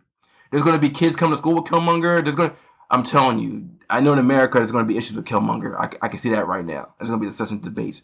But he's the one that's going to be talked about. And I think arguably when these 22 movies wrap up at the end of 2019, he's going to be one of the standouts characters when it comes to the MCU right there. And just the fact that Michael B. Jordan is like, because it's cool because he's intelligent, but he's street, but he's intelligent, and he plays both perfectly. You know what I'm saying? Like he's this brilliant military tactician. He went to all these Ivy League schools. He's smart like that, but he doesn't sacrifice he doesn't code switch. If people know what that means, like at least in the Black community, code switching is like when you go to your job and you're around white people, then you talk like you're quote unquote civilized. When you're with your people, then you talk how you are. But Killmonger doesn't have to code switch to be who he is. Like he is who he is, regardless of whether his mind state is that. Like he's not ashamed of who he is. He's proud of what he is, and he's like, if you don't like that, then fuck you. And he'll walk into your place. He's like the bully that takes your lunch, and he's like, I'm righteous for that shit. He's the bully that will eat your lunch, and he'll tell you why he ate your lunch and why he deserves to eat your lunch. That's Killmonger. I love Killmonger. Brilliant. I can just imagine like there's going to be posters of him on so many halls walls, basically. Like he's just going to become this hero, basically, like, or like an anti-hero in a lot of ways that I don't think, the actual Black Panther will be. He's going to become like a proper cult hero. I know it sounds silly saying for $1 billion film or whatever it's going to rake in, but like that kind of cult villain, I think. If you actually kind of take it back, because I'm really interested in the psychology of him, and I sort of mentioned it before, but if you think about the era that he grew up in, the initial flashback that you have at the beginning of the film where his father is there, and then what's T'Challa's dad's name? T'Chaka. So when they're having that to do in Oakland, yeah, and we'll have to come back to the whole LA thing because that's really central. You got, you got principal actual people from there. You've got the Public Enemy posters on the wall. You've got the TV. I think it's like either Rodney King or LA Riots. I can't remember. I think it's the LA Riots. So, I couldn't see it properly, but it's kind of 1992. It's that era of like this real kind of anger in the black community. You got OJ Simpson, all that kind of stuff. It was a real kind of brewing pot, and it was interesting that it was positioned in exactly that year. Yeah, it's obviously a strategic positioning of why this all happens there, and that influences him because obviously his father's been murdered. Like he said, like he found the blades from the Panther thing and shit, and I think that environment would have sent him in a particular direction where he feels really victimized by this whole thing and then by his environment and having to grow up and fend for himself, so that it kind of switches something in his brain and he's like, right, I am going to do this. This is my end goal and I've got to do this, no matter how fucked up it is. And he references it. He's like, look, I've had to do so much shit. Yeah. I've even had to kill people, my own people on this continent, And there was that whole Afrocentricity thing of that era that was really predominant, and then it got completely lost in popular culture for a long, long time. It's interesting because I was listening to a podcast. It was really weird, Android Central podcast. They were talking about this. They were talking about how there's still a lot of people who are really upset that the original Aunt Viv got killed off, yeah, and like light-skinned Aunt Viv got brought in on the Fresh Prince of Bel-Air. And that was around that era. And there's just all these I know it's completely random memory, but there's all these kind of things going in that are propelling him in a certain way. And I love the psychology. I think Killmonger is the sort of thing that you can write think pieces on Killmonger, and it is legitimate almost any way you take it. Yeah, as long as you're not a complete moron, basically. So, I mean, how do you think, like, okay, we've discussed Michael B. Jordan, but how do you think Killmonger as a character was developed, like from inception to completion? Because he is complete now. I doubt he's going to come back. I mean, like I said, going back to the comic books, like Killmonger's always been like that, and like they're actually following like this Christopher Priest run where Killmonger did take over Wakanda, but not to the level that he did. Killmonger's thing in the comic book was pretty much like he just wanted to fuck up T'Challa. He was like, he thought the whole Wakanda thing was bullshit. He didn't want to do the whole take over the world thing. He just wanted to like just embarrass the hell out of T'Challa. That was his only goal in life right there, because he was like, he just didn't buy into that. It was funny because it's funny because they don't take it to this level, but it reminds me of how T'Challa, Killmonger in the books, he's pretty much like, he knew how to play the stock market. He was like that. He was to that level. Like he knew how to play the economy and stuff like that, but they never went to that point. I think it was like, they kind of streamlined it down a little bit with him. With Killmonger in a sense right there. So Killmonger has always been that dude where it's like he's that guy where it's like he's from America, but he's also from Wakanda, and he has that split identity that kind of like it kind of like causes a friction in him, because he does want to belong to that area, but he can never really belong. So he's kind of like a man with no nation. Like he can't be, and it's that separation anxiety that African Americans go through. Like Killmonger is pretty much the African American psychology as a character, pretty much. Like he's commentary on that and how we feel about Africa to a certain extent. Like we want to be a part of that place, but we can never really be a part of that place. And going back to what I said about the girl, and I heard it many times with other Africans. Like there's Africans right now talking about how black people are when people are dressing up in African garb for Black Panther, like they're appropriating that because they don't understand what this dress is like that. Yet there's a lot of rap that goes on in Africa, and it came from African Americans. I just find it,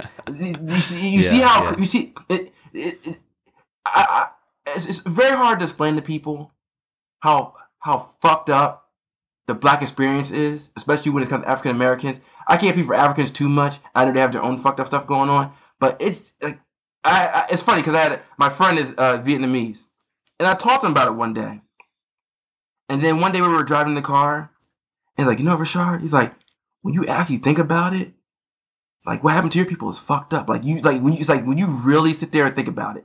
I laid down, I thought about it, because I said to him, I was like, my last name's not my last name. You know that, right? And then he said that fucked him up. He's like, your last name is not your last name. It's like, it's not. It came from somebody else. Scott, an African name. He's like, so it's like, and like he said that whole entire, it's like his last name is Trent. He's like, you have your culture. We had to build our shit from scratch. Like everybody, even though every other minority race is persecuted to a certain extent, it's like, but you guys still have your identity intact, regardless. Even though shit's fucked up for you, you still got that. We don't have that. And the shit we make up, people take away. We made jazz, they take that shit away. We made rock and roll, that shit's taken away. We made rap, white people make more money off of rap than we do. You know what I'm saying? Like, so imagine that. You know what I'm saying? That's crazy to understand that. And like, you can't wrap your head around that. And I think Killmonger is a way for people who don't understand what African Americans go through, they kind of get like a taste of what that is. Because here at the end of the day, you can watch a movie and then go home and be like, okay, I kind of got it. But black people got to go with that shit. Black people in America got to live with that shit every day. Every day. And then there's black people who don't think that way because they buy into the fact that these other people will accept them if they just don't act like that. It's like, it's black people's fault that this shit is like this. It's black people like that. And I'm not trying to say that black people can't do shit and stuff like that, and we're perpetual victims. I'm like, but if you look at the grand scheme of what went down, and the Killmonger line that he said he'd rather jump off of he's like, with his ancestors, rather jump off a boat and die than go to be trapped in a prison. You rather fucking jump off a boat than go to America. That's telling you something. You rather die. Because that's how terrible America is. And people can't wrap their heads around that because, well, it's their problem that this, blah, blah, blah, blah, blah, blah. And that's where Killmonger goes. And Killmonger's dad says to T'Chaka, he was like, how the fuck are you judging these people? How the fuck are you judging what they're doing? They're selling this shit and they're doing this shit. They gotta fucking survive. Because nobody else is giving them a fucking opportunity. Nobody else is doing that. So how can you judge these people for what they are? And you sitting there in your other country and talking about we're great and blah, blah, blah, blah. Goes back to what I said about the girl. The girl, she came to this country. And she sees this shit. And she still sides with what the other people say about black people. Well, no. And then that creates this kind of anger at African people because now you're looking down on us. So fuck you. You know what I'm saying? Like, so you don't even take the time to understand what we went through. And then the fact of the matter that some of our ancestors sold us off to these people and shuffled us off. So you had a hand in this shit. And then you want to sit there and look at us and say, why the fuck can't you do better? Come on now. You know what I'm trying to say? But I think the irony is that no one can ever fully understand what the other person is going through because obviously, you know, people who've grown up and still live in Africa, yeah, and I've got an issue with that as well. Americans always lump Africa as this gigantic country, and like. But I will say before you say that, but then people also have a bad habit just being American. People also have a bad habit of lumping all Americans as being one thing too. Yeah, that was going to be my. I think America kind of feels within itself like a nation of states, right? Because it's huge. America is huge, and you've got so many different regions and states and this and that. But the thing is, Africa's not like that. Africa is a continent full of 52 countries, or whatever the fuck. I think it's like 51 or 52 countries. It's not a country. Like everyone has their own language, their own dialect, their own community, their own history. It's very, very different. Whereas in America, you will generally speak the same language, even if there's slight variations on it. And that's coming from European perspective. That's not from African or American. So it's funny. And like my parents were born in Africa. Like literally both my parents were born in Africa. And there's a whole fucked up history as well because the great grandparents went to Kenya. Yeah, and they were like the in-between between the white people and the black people. So like that's like my history, which is fucked up, you know. It's just, and then I was born in this country. I was born in the UK, and it's just like it's so crazy. And then if you're talking about the way that Africans view Americans and Americans view Africans, but no one can actually fully understand it, and that's what's really interesting about Killmonger because he's actually born in Wakanda, yeah, and then transported to. No, he's not born in Wakanda. He's born in America, yeah. Yeah, he's born in America. But he is Wakandan, you know, his dad is, and he knows the language, and he's got the fucking bleep, bleep, bleep on his lip and stuff. And then, so, you know, he does have that kind of, he has that history, and he has that blood in him as well that entitles him, as I was referencing before, to go and make a claim for the throne, all that kind of stuff. And I don't know, that's why I love Killmonger. I just think you could talk about Killmonger for a fucking day pretty much and just like, you know, you barely scratch the surface. I think that's what's brilliant about his character.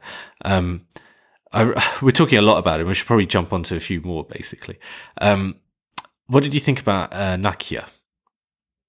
To me, she was great for what she was in that movie, but she's the one for the next one, pretty much, because she's just starting her journey with the fact of the matter of her big thing was being more involved in the actual interpolitics of Wakanda, whereas she's more similar to T'Chaka's brother, where she's out there and she's seeing what is going on. She's not as extreme as and even T'Chaka's brother wasn't that extreme. He was just adapting to the environment that he was in. So he was specifically from the American understanding, whereas Nakia was kind of like more of a worldly thing. Like she wasn't specifically just for America. T'Chaka's brother was more about America and specific issues with that one, whereas Nakia was more along the lines of like more globalist. Whereas T'Chaka's brother was more like American and seeing what was going on there that's fucked up. Whereas Nakia was kind of like, listen, there's a whole world out there you need to connect to, in that sense right there. But then she gets more involved in the whole like struggle inside Wakanda and the symbolism of her putting on the Dora Milaje like uniform and kind of have like a greater understanding. And where T'Chaka kind of meets her halfway and go, okay, I get what you're doing now. I want you to be more a part of Wakanda as well, but just be an ambassador outside. So they kind of came to that understanding. It's another example of the T'Challa kind of sitting back and looking at shit and then formulating the final decision and then executing it properly, kind of thing like that. So her thing is like, it's going to be one of the things where if there is a trilogy, she's going to get more interesting as they go along. But I think this is just her first step in kind of balancing those two things out. I think it'll be very interesting to see her as an ambassador rather than a war dog in the next sequel, if it happens. Yeah, and I think Lupita as an actress would be perfect for that ambassadorial role. Like she just has this kind of stately presence about her. You know, I'm assuming like she'll become queen alongside T'Challa, and she's very like queenly. That's not really a word. She's very regnal. I think she does a good job, actually. I love that Nigerian storyline. I'm assuming, like, I was kind of like assuming that it was a whole Boko Haram thing where women are being kidnapped and enslaved and transported. I know they don't explicitly say that, but that's like a real thing that's constantly happening. So I do like that, how that was inserted right at the beginning.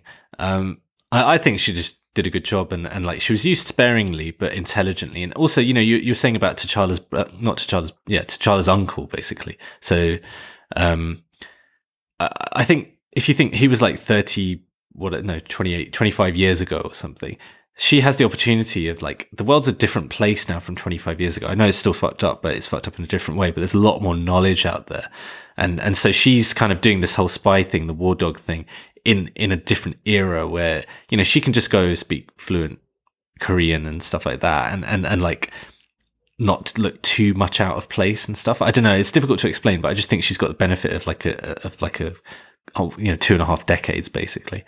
Okay, next one is Okoye. So that's Denai Guerrera. You know, I'd never heard of Denai Guerrera, but apparently she's in Walking Dead and stuff like that. So I've never seen Walking Dead, or I've only watched one episode of it.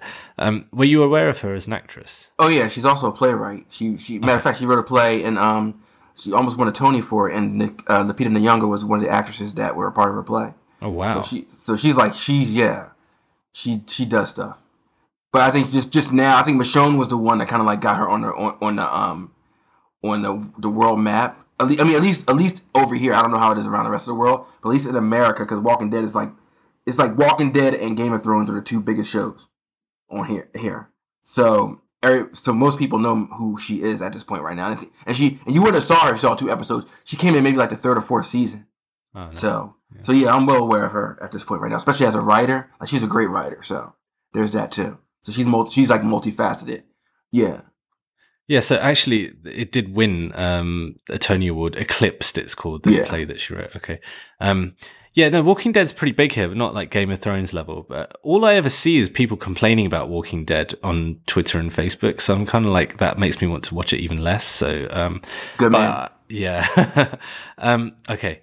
But yeah, I think she was brilliant. I think Okoye is one of those ones that I think if you look on Twitter, a lot of women in particular have just latched onto her as a character, and they just absolutely adore her. You know, she's so strong. She's like the best warrior in the country. She has a lot of brilliant lines. She hates wearing that weave, all this kind of stuff. There's a lot of really gift worthy. I think she's the most gift worthy like individual in this thing. And I think she's, again, like T'Challa doesn't get that much, and I think she gets a lot of great lines in this. She's like a lot more dynamic, you know. Okay, Martin Freeman as, now we get into like all the British actors just come in, and I'm going to make a point of this at the end because it's going to be quite controversial. Anyway, so Martin Freeman as Everett K. Ross. So he was already in like which one was he in? Avengers, Civil War. Okay, Captain America. But here he gets a lot of screen time. Actually, I think he does a great job. Martin Freeman's just such a good actor. He is British, so obviously he's playing an American in this. I think he was kind of like the whipping boy at certain points, where he kind of gets shut down and, you know, I think, is he the colonizer that they reference? Yeah, and which brought the cinema to, you know, the cinema in fits of laughter at that line actually, and then like he's just kind of like you were saying, because I did read that as well about the comic books, that they're sort of filtered through a white guy's perspective. You know, it's not like that in this film, but it's kind of like, you still get the thing where this whole thing is created by a couple of white guys, and it's predominantly been for white guys for like the last 90 years or 80, 70 years, whatever the fuck it is.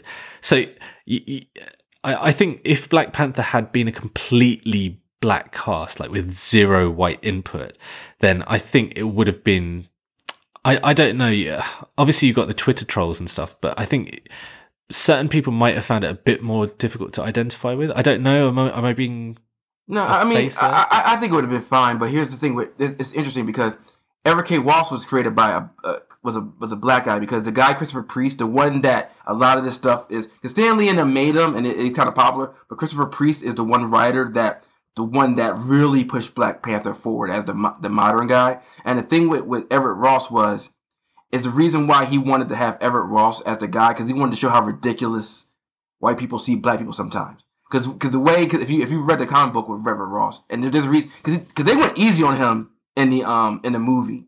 Because like in the comic book, he's like based off of Michael J. Fox in a way. He's got like that guy. And he's always saying like this like borderline racist stuff. I'm like, what the, like, is that how you think about black people? But you laugh at it because you know he's like that ignorant dude. As he goes along, like he winds up becoming an ambassador to Wakanda later on in the comic books. I don't know if they're going to do that in the movie, but he kind of does that stuff like that. So he's basically like that guy who's like that white guy who just doesn't quite understand Africa.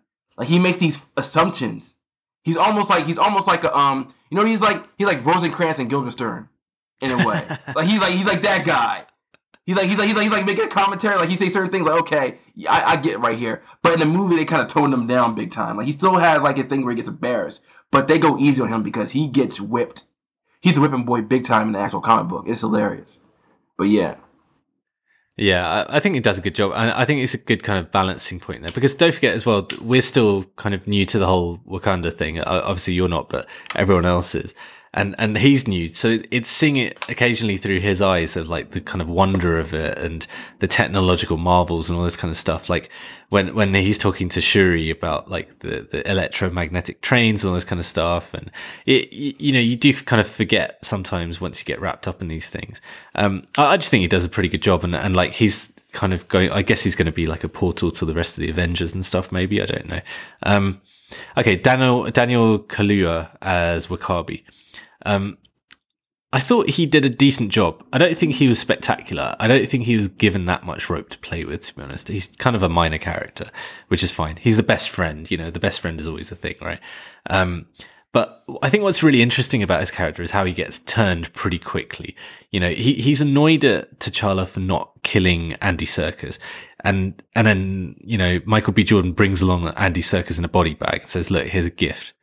Yeah. And Daniel Kaluuya gets his head turned massively, and you see him, like, especially the second time you watch it, you see him just sort of these glances. He does these good little glances. That's where he's good as an actor. He's so great with his eyes. And hello, sorry, it just sorry, my thing cut out a bit. He's so great with his eyes, and I think that's where he's sort of exceptional as an actor, these kind of little looks here and there and stuff. And how he gets turned onto Killmonger's side, and he ends up, almost coming to blows with his one true love. And I think that was the kind of interesting thing, but I don't think there's too much more to kind of explore unless you think differently. No, I mean, he's pretty much a foil to both Okoye and T'Challa. It's like I said, sometimes sometimes when I see on Twitter they complain about supporting characters, sometimes it's okay to just be a supporting character. Everybody's not going to get their full thing. That's why they're supporting characters. But the key to a great supporting character is like what an actor does with the time they have. And he did pull out, because his own motivation was he was getting sick of T'Chaka's all talk, no action bullshit. And like, we're waiting for a long time for this, and you can't do that. And then the moment he sees somebody about all talk, he's about that life now. It's like not everybody's. That only shows you, like, even people who get along with each other, they're not necessarily going to be 100% on the same page when it comes to a kingdom. Like, you can be on the same side, you can have variations, and sometimes you have somebody where it's like that variation is appealing to you, even though you're like kind of with this guy. This guy's a little bit more where you want to go with that kind of shit, and then I go that route. It's almost similar to like how what's his name? I forgot his name in Thor Ragnarok. Damn it, he was in Lord of the Rings. I forget his name. He was the one with the assault rifles, but he was at Hela's side. Whereas like he was more like along the lines of like he was Asgardian and he was kind of down with it. But the moment he saw another opportunity to prove himself or go along the line, he jumps on that kind of like quickly. But that's kind of like not really who you are, but it's who you are. And it kind of took I kind of took a Okoye standing in front of the Rhino to kind of go, you know what? I need to calm the fuck down a little bit. Yeah. It's a little bit too much. Because you can get caught up in a passion, especially if somebody gives you something that somebody kills your father. It's that revenge thing again, because he can't, because with him, he thinks that T'Challa can't understand about the father, because he feels like, at least with T'Challa's dad's murderer been brought to justice. His dad's murderer didn't get brought to justice. So he's like, how can you, it's like, it's selfish of you, T'Challa, to expect me to sit there and wait for this when you got your justice. Where's my justice? And that's where his anger comes from, a little bit. Yeah, and he does have some zinging lines as well, like I was mentioning before about, he was saying, look, if you let the immigrants in, they'll bring their troubles with them and stuff. And we kind of alluded to that before. I also think the other thing is this time last year, he was in Get Out, which was literally like one of the top 2 films on most year-end lists and stuff of 2017. And here he was kind of like, he had quite a minor role, really. But you're right, he was a supporting character. It's his job to support, and he did it. I think slightly above supporting character kind of levels is Letitia Wright as Shuri. So we just saw her and talked about her in Black Mirror. She was in the final episode of season 4, Black Mirror, which was called Black Museum. She was the star of that one. How do you think she did as Shuri? I think she's going to be many black girls' favorite character. She's going to, and I also feel like she's going to be one of the standout characters in Marvel going forward. I know, here's the thing, because I know the moment she meets Tony Stark, that's going to be a classic moment right there, instantly right there. And I can already see Robert Downey Jr. playing with her, and how their 2 different personalities come out, and each of them going to one-up each other with their technology, and then she's going to just pretty much, like, she's so far ahead of Tony Stark, that's going to be ridiculous, and he's going to be dumbfounded. So I'm waiting for that stuff right there. But getting back to this movie, it just basically is like, she's the one character that pulls out that playful side of what's her name? Nakia does it a little bit, but she's the one that pulls out that playful nature of T'Challa more than anybody else in that movie. The glimpses of T'Challa, the playful thing, where he's like doing that kick against the new suit, and then she like tapes it and stuff like that, and like, what are those? And all that kind of stuff like that. Yeah. She pulls that out, and the one strength of the MCU is like, if you put any 3 MCU characters in a room, something interesting is going to happen. So you can literally see her playing around with anybody. I can only imagine her, and it's funny because I think what they're trying to do is they're bringing in a young generation, because Feige's seeing like, okay, now it's trying to bring in more young people into the MCU. You've seen all these adults, and with Peter Parker and his high school kids and her and them like that. So they're slowly starting to bring in the young kids. And I think once finally the X-Men get brought in there proper, you're going to see more kids get involved right there. So I think they bring, like, even though she's 25 and she's playing a teenager, she brings that fresh energy that you need to these movies, because everybody's an adult and they're dealing with certain shit. but it's like she just brings that energy, and she has that naivety Peter Parker has. Because I think you need that, because most of the Marvel heroes are kind of, even though they're humorous and stuff like that, there's still a world weariness to them because they have some kind of dysfunctionality or something like that. But like, it's good to have a character like that she has that like bright-eyed optimism to kind of like, so this is what we're fighting for in a sense. Same thing with kind of Peter Parker. It's like, I want to do good, I want to help people, but they're slowly learning about how the world's more complicated than what it is, because she's been trapped in this, like, not trapped, but she's been in this like quote-unquote perfect utopia, and now she's starting to see these new things coming in. I mean, her dad's death was the first part of it, and then when her brother was supposedly dead, she's starting to feel that stuff, and like she's kind of going through that right now. So it'll be interesting to see how her bright-eyed, bushy-tailed stuff comes into the next couple of movies, especially the Avengers movies. It'll be interesting to see how she goes through that kind of thing. But I think she was like a standout, and I know little girls are gonna love her. There's gonna be so many Shuri. Matter of fact, on Twitter, there's gonna be so many black girls gonna be named Shuri coming out of this movie. It's gonna be ridiculous. Yeah. I was actually going to make the same point about Spider-Man, because they're like, she's supposed to be 16 in this film. So that's like, I think how old Spider-Man was in Homecoming, right? Yes. So you're right. I think they're going to align that generation, and it's going to be interesting. The other thing is you're completely right. She's living in this bubble and utopia and all this kind of stuff. And okay, knows bits about the outside world, fine, whatever. The key to it was, for me, when she was driving that hologram car thing, and it was an actual car that T'Challa was on top of. And then there's this bit where it goes boom, boom, boom, boom, like that. And she's like, what was that? And we know it's a body. Yeah? They've just run over some guy. But he was just like, don't worry, you know. So he's still kind of, and like that was a real kind of key to the whole thing. She's still got that bright-eyed, bushy-tailed kind of thing, and he's trying to protect her, like, don't worry, you know. It's better than saying, yeah, we just ran some bad dude over, yeah, let's chill. So I think it's going to be fascinating. Like I was tweeting about it before. I was like, you know, if T'Challa had died, I would be happy with her just taking the whole thing and moving forward, basically, and her being like the new Iron Man. You know, like, we can get into it now, but like I was sort of ragging on Doctor Strange a little bit before. You know, I watched Doctor Strange at the cinema, and it's funny because as time passes now, like there've been like probably another 4 Marvel films since then. I just really didn't enjoy Doctor Strange. Like retrospectively, I just don't think it's that great a film or that enjoyable, and especially as like other ones are now coming out that are just putting it in its place. I know you really loved it and stuff, and I get that, but like, so someone like Shuri, you take her as a character, and she's not even like the lead character, you know, and like I just think she's so much more fascinating as like, because you always said Doctor Strange is going to be like the new Iron Man, because like Tony Stark's going to step down and then Doctor Strange is going to kind of fill that void.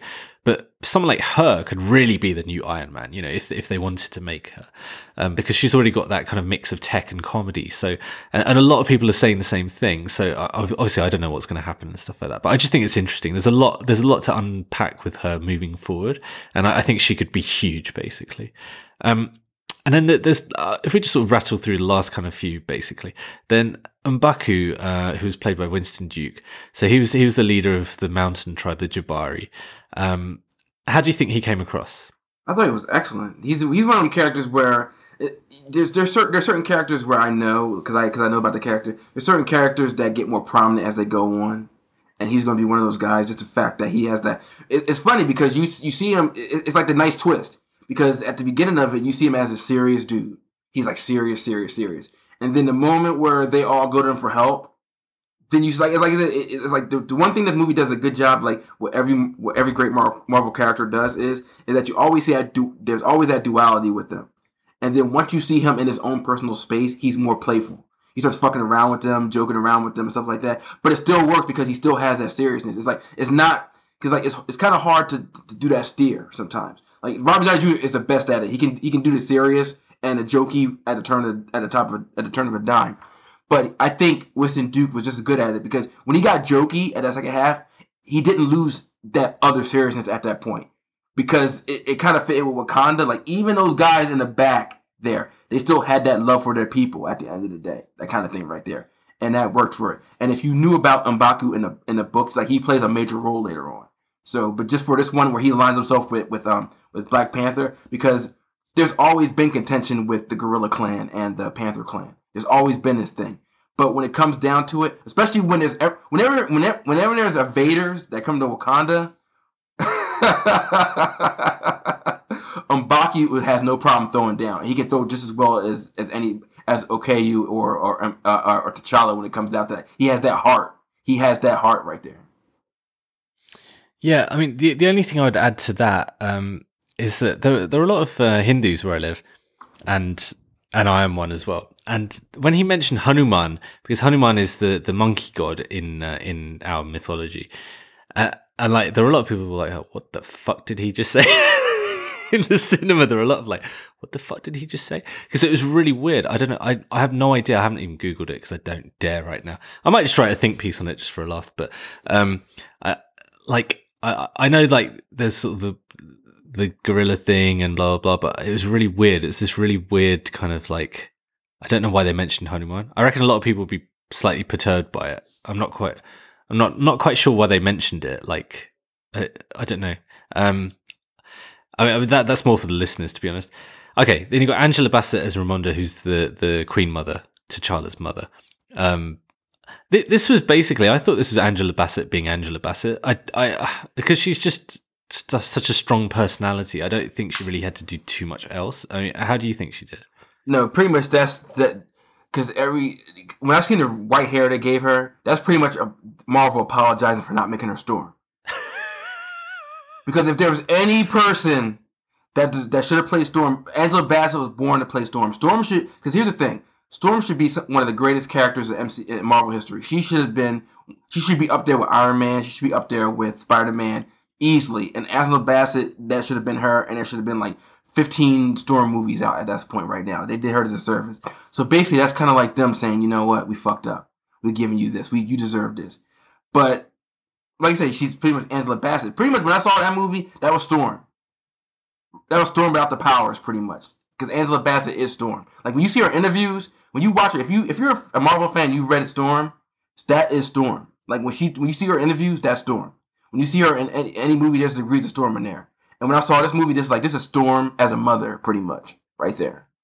So is this like a proper thing? Like because I have no idea. Was she supposed to be Storm and got chucked out or what? It was like everybody. It was like everybody. It was like everybody and their grandma.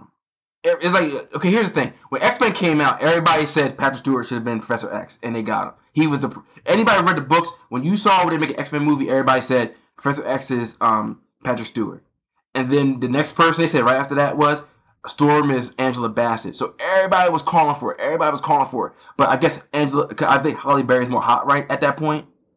So they went for Halle Berry. And that was like one of the greatest. And then no disrespect to Halle Berry. I love Halle Berry.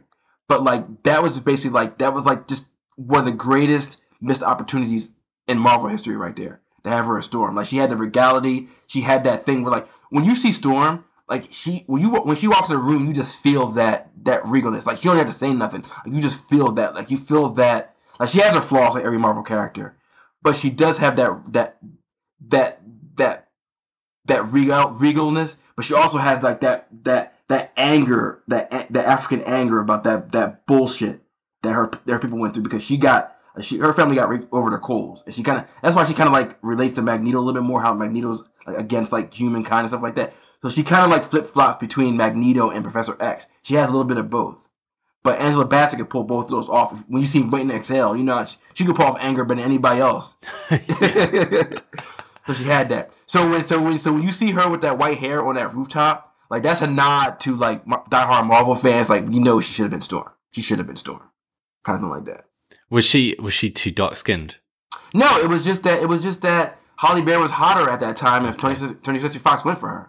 She was hot at that time though, in more ways than one. Like she was stunning, and like she'd come off Monsters Ball and all that kind of stuff. I mean, I don't know. I'm not the expert in this. Okay, Forrest Whitaker, another huge actor with like many an award to his name. He was Zuri. How do you think Zuri did? He was just basically Alec Guinness light. He was just there to kind of like, okay, who can you get? This is a small role. Who can you get to get the point across right away? And Forrest Whitaker was that guy. Like kind of the same way he was in Rogue One, in a sense. Like he's just like Yeah, who can you, it's exactly the same. Basically, I was just thinking about it. I was like, Who can that's you- literally yeah. the same thing. Yeah, who can you get to express exposition and make it meaningful?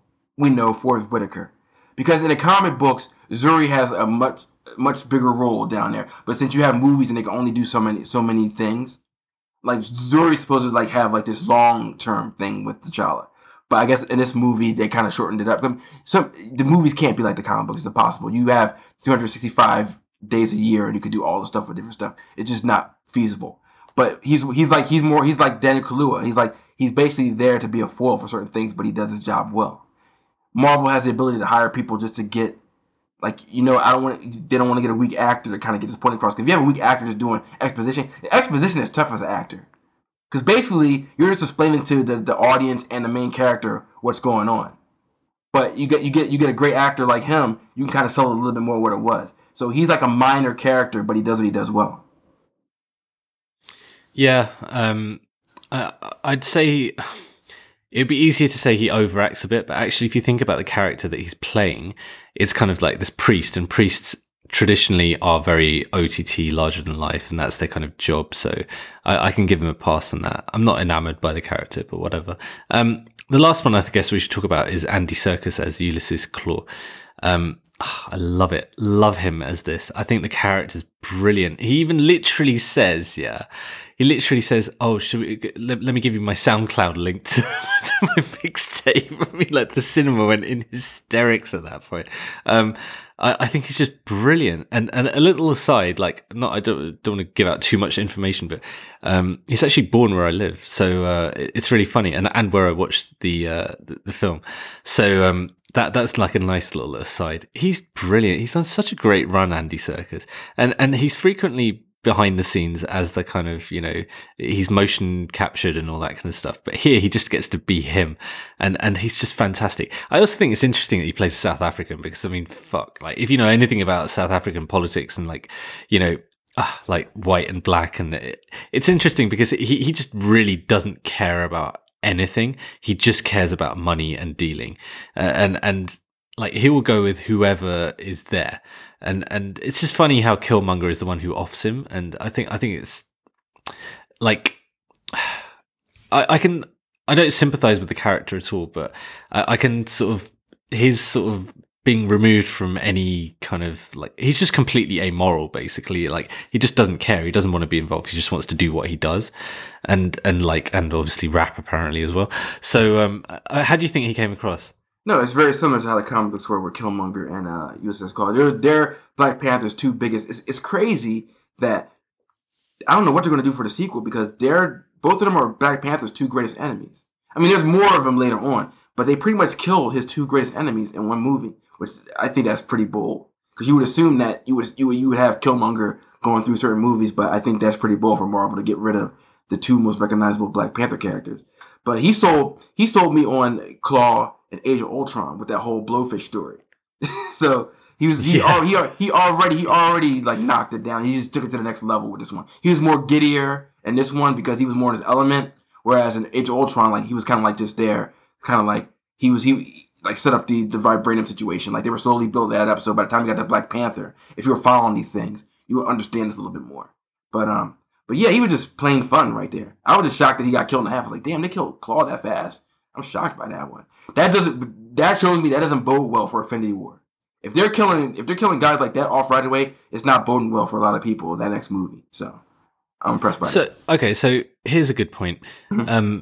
Someone said that one of the problems with Marvel is that they are very reluctant to kill off any of the heroes, or not any, but most of the heroes. Not most of the heroes. Do you know what I mean? They just don't want to kill any of the heroes, basically, and they're happy to kill off the odd villain here and there and stuff like that. And like you said, in this one, they just off both of them. I would have been perfectly happy if they just killed off T'Challa, when he went over that waterfall. But okay, they didn't. The only thing that I would say to Ryan Coogler, if I ever met him, which I probably never will, is that what I wish they'd done is explained how he came back from kind of that waterfall to ultimately coming and waltzing back into Wakanda.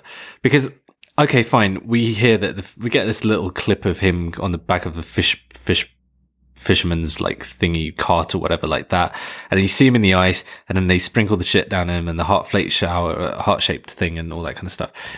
But what I really wanted was a Rocky montage with that Weekend song and Kendrick. And then basically he's kind of working himself back up and stuff. But the problem is they just pour that bit of magic down him and then he's fine again. And I just think they undercooked that whole thing, because also he buggers off for a long, long time. He's probably gone for like 20, 25 minutes or something.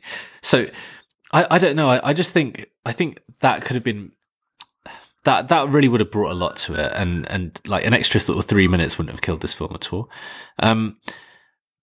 What do you think?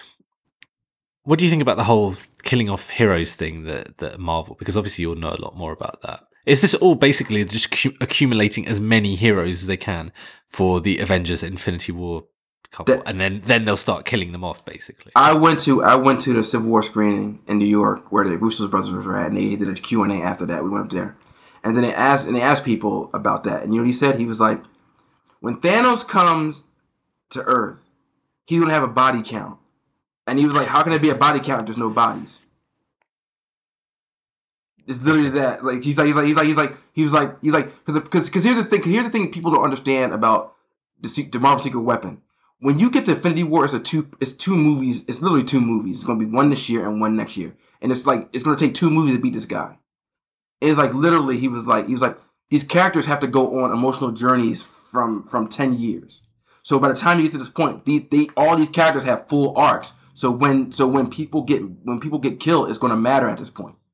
He was like, but he's like, you got to look at the big picture, because in comic books you can tell stories forever. You can tell stories forever, pretty much. But in this situation, it's like when you get to that, if you look at that picture that they had on San Diego Comic-Con, where it's like Thanos in the middle, you have his lieutenants, and you have all these massive characters. You have the Guardians, you have Spider-Man, you have Black Panther. And like the big selling point is, here's the thing I want to tell people. The big selling point of Infinity War is not the plot. And this is what Joe Russo said on a podcast. He was like, nobody's coming to Marvel for a plot. It's like, you're coming to see these characters. It's like the plot comes, like Age of Ultron made this commentary. The plot is always going to be the good guys got to stop the bad guys. It's like, you're always going to see that. It's like James Bond. James Bond's the same thing every time. Die Hard, stuff like that. He was like, and this is Kevin Feige's edict. He was like, if you can get the people to care about your heroes, they will always come back to see him more and more. And he proved that every time. It's like, so when you see this movie, the biggest selling point of Infinity War is not going to be these people living or dying. It's going to be these characters interacting with these characters. When you see Shuri interact with Tony Stark, when you see Rocket Raccoon interact with Tony Stark, when you see Star-Lord interacting with Captain America, all these characters going on, that's what's going to make you love them. So then when Thanos starts killing people, people are going to feel that shit. I don't think people are ready for that at this point right now. I think people are like, because you're so used to Marvel right now, and you're so used to people surviving to the next movie, this and that. And if you know what I know about Thanos, he does not fuck around. He's not. So you guys that don't know about Thanos, you have no clue what he is and what his motivation really is. His motivation's already been set up in certain movies I'm not going to tell you about. But when you see what he's going for and why he's going for it, you're going to be like, holy shit. But you guys don't know that shit yet. But going back to what I'm saying, so what Joe Russo was saying at the meeting right there is pretty much like, you want to have these characters go on a journey. So then by the time you get to the end of it, because at the end of Avengers 4, they're going off in a whole new direction. The whole universe is never going to be the same. And certain characters you'll never see again. So by the time you get to Avengers 4 next year, around May, you'll have this 22-story arc with that kind of thing like that. And it's not about death. It's about, Marvel's always been about these characters growing and growing from their things and becoming more and more human and more. Somebody said it one time, the Marvel heroes are one of the greatest dysfunctional families of all time. And Civil War is basically like a dysfunction. That was like one of their biggest fights they ever had. Because in comic books, like, and they always go, and I want to say this about this, they always go back to the villain problem that people talk about with Marvel. Marvel's never ever been concerned about the villains, really. The villains were always there, and I think Age of Ultron and even Civil War kind of said it. The plot twist with the Marvel characters is they're so powerful, nobody can stop them except themselves or each other. And that was always the biggest thing. Their community was more of a danger to themselves than any outside villain could ever do. And more often than not, the Marvel heroes create their own villains. Spider-Man, most of the time, creates his own villains. Or like in Homecoming, Tony Stark, by doing what he did, he created the Vulture. Or the Avengers created Zemo. or Tony Stark created Ultron. They're always doing that over and over again. And Odin created Hela, kind of thing like that. So it's kind of like that thing going on. So I think that's the thing with the death thing. And I think sometimes people don't understand what the bigger picture is, and they don't understand what's going to happen when Thanos comes in, and when that's how it's going to affect certain things. Because I already have an idea what they're going to do, but I'm not going to ruin it on here. No, thank you. Good. Mm-hmm. I don't like that. Okay. Yeah, there's not too much else. We've covered most of the film basically, but there are other elements to it. So, did you check out the Black Panther album? So, not the soundtrack, like not the actual score, rather, but the actual soundtrack. Yeah, I got both of them. Yeah. Oh, okay, cool. What did you think of the Kendrick Lamar helmed soundtrack? I like the fact that he does two things with the album. He can't not do a concept album to save his life. So the two things I enjoy is that whenever he's on a track, whether it's small or big, he's always doing it from either T'Challa's or Killmonger's perspective. Yeah. And then he lets the other artist do a different type of perspective of the Black experience. And then he ties it all together because it opens with Black Panther and it ends with Pray For Me. And it kind of goes through there. And I like the fact that he has a song, literally it's like Killmonger's song. Is like one of the songs is basically from the Bay Area, which is going back to Oakland. So it's kind of like he goes back and forth. And then there's certain songs that are more African in nature, and there's more songs that's more African American in nature, and it kind of like flows through in and out, kind of thing. Yeah, I love it. I absolutely. I've not listened to anything else for the past week, basically, because it came out exactly a week ago. I must have listened to it, I don't know, maybe 15 times or something like that. And there's basically only two tracks that I'm not particularly feeling, which are Paramedic, which is decent, and Big Shot, which is decent. Probably less than decent. The rest of them are just phenomenal. I love it. You got like a couple of big singles there. You've got some incredible tracks by like the Georgia Smith one, I Am, is amazing. And then Vince Staples' Ops, which is used in the film. I actually quite like All the Stars with SZA. And there's just so much. The way that I frame it is basically I'm going to see Kendrick in a few days' time in London. And like, it's funny because my wife, where she works, like there are sort of like, she's not old or anything, but there are obviously the younger people working there. And then one of them went to see Kendrick. And then ever since I've been talking about Kendrick a lot for the past few months, she's like, oh, I think I might like Kendrick. So I'm like, yeah, all right. And so I said, okay, try Damn, because that's the most palatable one. Like we've discussed, we've done a whole podcast about Kendrick and stuff. And then I said, look, this is much more palatable. Listen to the Black Panther soundtrack. It's much more balanced. You got tracks by females. You got different vibes, all this kind of stuff. And so she listened to it. She loves it. She's like, yeah, like Damn is really good, but this is just like much more me. So I think he just nailed it pretty much. Like I'd say it's just a couple of tracks too long and that's it. Otherwise, I think it's practically perfect. And the other thing I'd say is Kendrick is probably the least effective thing on it. I think he takes, and like that's by design, I think he takes a bit of a back seat on it, to be honest, and just lets other people shine, kind of like T'Challa. So, like you're saying, like he's rapping from T'Challa or Killmonger's perspective, and then you got other bits. I just think it's phenomenal. And like, it's funny, Pitchfork were a bit weird in their reviews, and some of the other people, I think they just listened to it once and then just knocked out their review and stuff. But actually, the more you listen to it, the better it gets. And I'm telling you, this is fantastic. This is basically a Kendrick Lamar album, pretty much. Like, it's kind of like what Diddy used to do, or Puff Daddy used to do, where like, and he even mentions Diddy. So, yeah, I loved it. What do you think about the score? Because like, I was listening like more intently when I watched the film again today. What did you think about the score? It's strong. I like it. I like the soundtrack more. Like I said, what I do when I write is weird because I just put all the Marvel soundtracks in a playlist and I just hit shuffle when I'm writing, so I can just do whatever. So like I said, it's I like this. I think I might like the Thor score a little bit more, but I like this. This might just be close behind it. I like the whole '80s vibe that synthesizer kind of feel that the Thor soundtrack had. But I like the fact that this sounds closer. You know what it sounds like to me because I'm so used to the Avatar score. This is the one where it sounds familiar. Yeah. Where the Avatar score has the same feel as this one. I think that's because, like I said, it's no knock against the score, but it just takes me. I think out of everything, I know you guys said the Avatar thing, but this is the part of the movie that reminds me of the Avatar the most when I hear this stuff like that tribal kind of joyous feel. the twist is whenever you hear Killmonger stuff, it kind of goes to that kind of like that more of like that street kind of edge kind of thing like that. When you hear the Killmonger tracks, I like that too. But it's enjoyable. I liked it a lot. It's one of the stronger scores that Marvel had. Yeah, and when you get the kind of really OTT emotional moments or like moments of huge drama, you get strings as well. And that's the kind of James Cameron vibe, like whether it's Titanic or Avatar, that's the kind of the vibe that I got. Okay. There's only a couple of things else to mention. Like basically, I think it's interesting that they, and clever that they released this in Black History Month. If there's one podcast I would recommend, like if you're interested in the whole Black History Month thing, go back and listen to our podcast that I did with Cage Sparks on Richard Williams. He's the father of Serena Williams, and it's about his book Black and White: The Way I See It. I just implore you, go and listen to that. It's phenomenal. If you haven't read the book, read it. It's incredible. So Richard Williams, Black and White: The Way I See It. It taught me so much about what it meant for people of his generation and previous generations to be growing up black in America, and it's just phenomenal. And I think that's pretty much it. Have you got anything else to add? I know that you said before. The only thing else that I'd add is basically Iron Man was only 10 years ago now, and like we had Wonder Woman last year and then Black Panther this year. Considering how slowly Hollywood moves, Hollywood is the tanker that takes like 5 days to turn around, basically.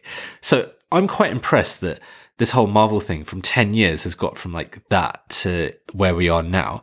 And I think they deserve a bit of credit, frankly. Not just for this, but even for Thor Ragnarok as well. How do you think that is? And because here's like, the thing, moving forward as well, like where do you think they're going to go? Because if people understand the politics of the behind the scenes Marvel stuff, up until Age of Ultron, Feige didn't have direct control over it. He had to answer to a guy named Ike Perlmutter, who owned all of Marvel's the comic books, the TV shows, all that stuff like that. And Perlmutter was the one that didn't believe that minorities could sell movies. Perlmutter was the one that believed women can sell movies. He wasn't a fan of selling women's toys and stuff like that. So during the time of Age of Ultron, Feige had enough. He went to Alan Horn and he went to Bob Iger, two of the head guys of Disney. And he said, listen, if I can't have control, if I can't answer to you guys that are that guy, then I'm just going to walk. And they knew that Kevin Feige is the most sought after producer in Hollywood. So they turned it over. So you can see, you can see before Feige took over, you can see after Feige took over. And if you watch as Feige took over, you've seen more women. You've seen, and this is where social media needs to relax and do their fucking research. It pisses me off sometimes because it's Hollywood. So absolutely, I'm not defending Hollywood at all. I'm not defending it at all because there's bullshit, and I've been in it and I've seen it, stuff like that. But you have to look at the bigger picture, and you have to look at what's going on right now. Matter of fact, he even said in the interview one time, he's like, he's going to make an all-female Marvel movie. He was like, oh, he's not going to do that. I'm like, do you see the shit he's doing right now? You can't sit there and tell me he's not backing up his word. Right now, you had Thor Ragnarok directed by a Maori from New Zealand. You have that. You know what I'm saying? You have Ryan Coogler directing this. You have Infinity War, which if you didn't see the trailers, but there's a lot of people playing big parts from different cultures in that movie. You got Ant-Man and the Wasp, where you got two movies back to back where females are the main character in both of the movies. You have the Wasp and Ant-Man in this one, and then you have Captain Marvel. So the next two movies after Infinity War are very women centric, and then you have Infinity War Part 2, which is gonna be even more. Then you have Spider-Man. You have more women, and then going back to Spider-Man, you have more cultural stuff like that. And then once he gets the X-Men back, he's getting that. He's making a Black Widow movie. Like he's doing he's backing up what he's doing. And he said in interviews right now, he's like, we're going more diverse. So you're going to see more stuff going on later. And then when he gets the X-Men back, and the X-Men are all about diversity, you know how the X-Men were more white and where Fox had them? Once he gets a hold of them, that's the biggest. X-Men in the MCU is going to be insane. It's going to be ridiculous. I'll say that right now. So just the fact in 10 years, you went from Thor, Iron Man, Captain America, stuff like that. Now you got Tessa Thompson. And then you got all these women. He even said in an interview right now, he's debating on, because even in comic books, you have it where the women have their own movie from Wakanda. He's like, there could be a movie where it's like, okay, like it could be the Dora Milaje going on their own adventure. Not even have to have Black Panther in there. So the options are endless for that universe right there. So I don't think people give them enough credit. Like there's a lot of stuff to criticize in Marvel, but they moved for a 10-year studio. They moved faster than Hollywood ever did.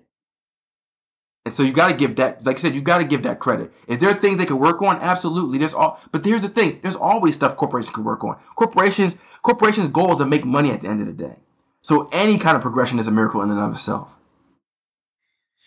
Yep. And I think, you got to give them credit. I think we're moving in the right direction. That's the most you can ask right now, pretty much. I don't think what was helpful is saying, they should give 25% of the profits to black community and stuff, because I got mad, dog. Oh my God. I just, this is where people need to just not tweet so much, basically. Like, just think, just pause for a minute and think, if you're at your job, would you want someone just coming? Do you know what I mean? Like there are actual systems in place and incentives where people want to make money and deserve to make money because they're the ones fronting all the money in the first place.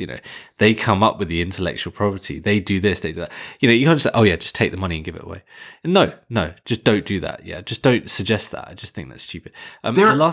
Sorry, go on. Their entertainment business. Like, it's great that, here's the thing, I'm all for representation. I think it's great. I'm pro-representation. I'm not anti stuff like that.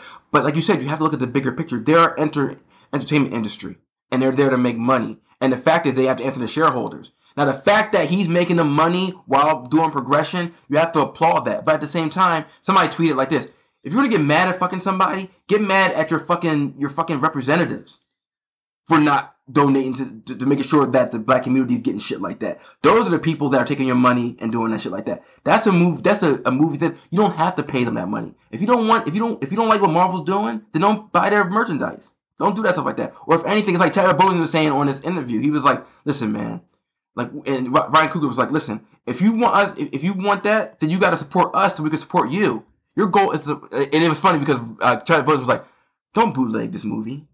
Show support, because the more that these movies are successful with people of color and minorities, then the more we get work and the more we get pump into our thing and go down there." But the problem is right now, and it's going, and like the thing they showed today, talking about how the Russians like manipulated the American psychology. They're master psychologists. They fuck, and they was like, and I believe part of it is like they sow these seeds of dissension. They play on people's ignorance and they play on people's like fears. And then that's why we get what we get right now. So people say, "You should donate 25%. Like, you're not thinking, dog. You're really not. You're getting mad at the wrong person. Relax. Yep. So I'm sorry, what were you going to say? No, that's it. Nothing else, to be honest. I probably had a point, but it's probably not worth making. I can't remember it. I think that's pretty much us wrapped up. Did you have any other further points? Nah, the only thing I'm saying is I believe, like, as great as this movie is going to be culturally, and I think it's important. Don't get me wrong, but I think this is going to be one of the best 1-2 punches ever, because this is like because I'm sitting there looking at this and I'm looking at stuff and it's like it's going to make $200 million in America in 4 days. That's ridiculous. And I'm saying, and Marvel's on a string right now from Civil War up until now. I mean, regardless of how people feel about certain other ones like that. But you think about movies and you think about like the complexity of certain things like Lord of the Rings to Star Wars. And you think about the discipline that it took for one studio to build all this shit. Now you could be jaded and go, "Oh, there's a movie every other year, blah, blah, blah," shit like that. But you have to sit there and take a step back. I always say the MCU is like a patchwork quilt. It's like there's 4 big patches in the middle, which are all the 4 Avengers movies. And then you have these smaller patches, but they're big, but they're smaller patches that are surrounding it, like Black Panther, Captain Marvel, Thor, Iron Man, stuff like that. Like, you have to sit there, and we're taking it for granted. Like, this is unprecedented on this level. Like, you had Star Wars, where George Lucas did like 6 movies within the span of like 30 years. I mean, you had James Bond, but that was like interspersed, but it wasn't connected. It was just like you had like it dispersed, and sometimes it had its highs and it had its lows. But I've never seen a studio that's consistent. And you say the worst movie that they had are just average or mediocre. There's nothing terrible, but there's like, at the worst they're mediocre, or like you're like meh for certain people. But to have that level and that discipline, I think is incredible. But I think people are not going to appreciate that until 2019, where everybody can take a step back and go, "Holy shit, this is a fucking incredible legacy." But to have something like Black Panther, majority black people, directed by a black person, women behind the lens, this and that. A director who is so pro woman, he prefers to surround himself behind the scenes with women rather than men. You know what I'm saying? And he's not disrespecting men. Don't get me, he got men too. But he thinks women just as valid as guys. Like, that's impressive for Hollywood. Like, this is groundbreaking socially on so many levels. Now, I want people to relax and just enjoy the movie. I'm not saying like you should like go. But I mean, I'm not saying. I'm not saying not get excited. I'm saying the proper measure. But these people take it to like the next extreme. They need to relax and they start attacking people for enjoying it too much, or people attacking people for not liking it. People are not going to like the movie. I will say this on this thing. There's going to be a backlash to this movie. There's always a backlash in the year of in the social media age. People, if you love the movie, don't feed the trolls. They're going to try to steal your joy. If you love the movie, love the movie. And guys, if you hate the movie, then let the people enjoy it. You know what I'm trying to say? There's other movies for you to enjoy. But I know next week is going to be terrible because people are going to have their hot takes and they're going to have their think pieces. But I really believe that this movie is going to influence a young generation of people to get more involved in looking at their heritage, no matter what color you are.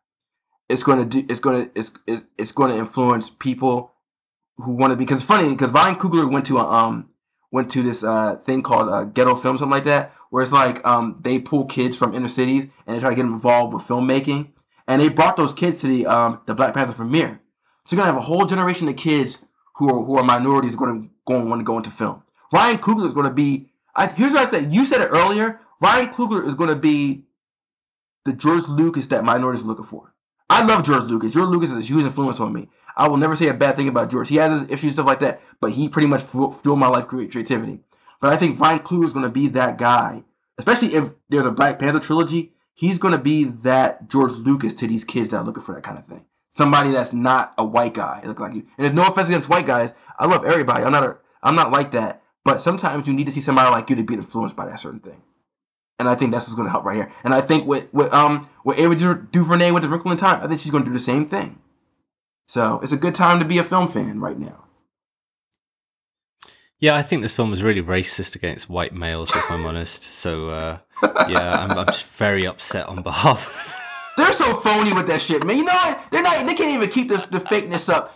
Come on now. Those motherfuckers, dog. They're so predictable. You know you don't believe the shit you saying. You know you don't believe it. If you think you know what? Do you just think a lot of white guys, just normal white guys, not trolly white guys, are just really embarrassed? Like they are. Just like they just must be in this kind of situation. They just must be like squirming in their seats, like, shit, man. I look like that dude, but I'm nothing like that dude, and I just get lobbed in the same bucket as that dude. Do you know what I mean? They must just be. It must just irk them, you know. If this movie proves anything, it already been proven a long time ago, but Hollywood still needs to learn the same lesson every year. There are so many white people in that audience. That shows you they don't. I always said this. Here's my theory about America. I always believe that the vocal minority and the people in power are the idiots. I think the majority of Americans just want to get along and move the fuck on. I think the majority of Americans want to take care of their families. You do you, you do me, and we're cool. As long as you don't fuck with my family, I won't fuck with your family. I really believe that in my heart, at least on the coast. I don't know about the middle or something like that, but I just know at least on here. And I seen that movie theater, and the people are laughing along with it. There's little white kids laughing at stuff like that. They don't care about that shit. I kind of feel the same way. I don't know how it is in Britain, but I kind of feel the same way. I think the vocal minority, I think the people that wanted to move on, we took voting for granted, and we fucked it up in a way. I know we fucked it up in America. I don't know how it is in your spot, because I can say it. I mean, I'm looking at it from the outside. I'm like, you guys don't seem like that.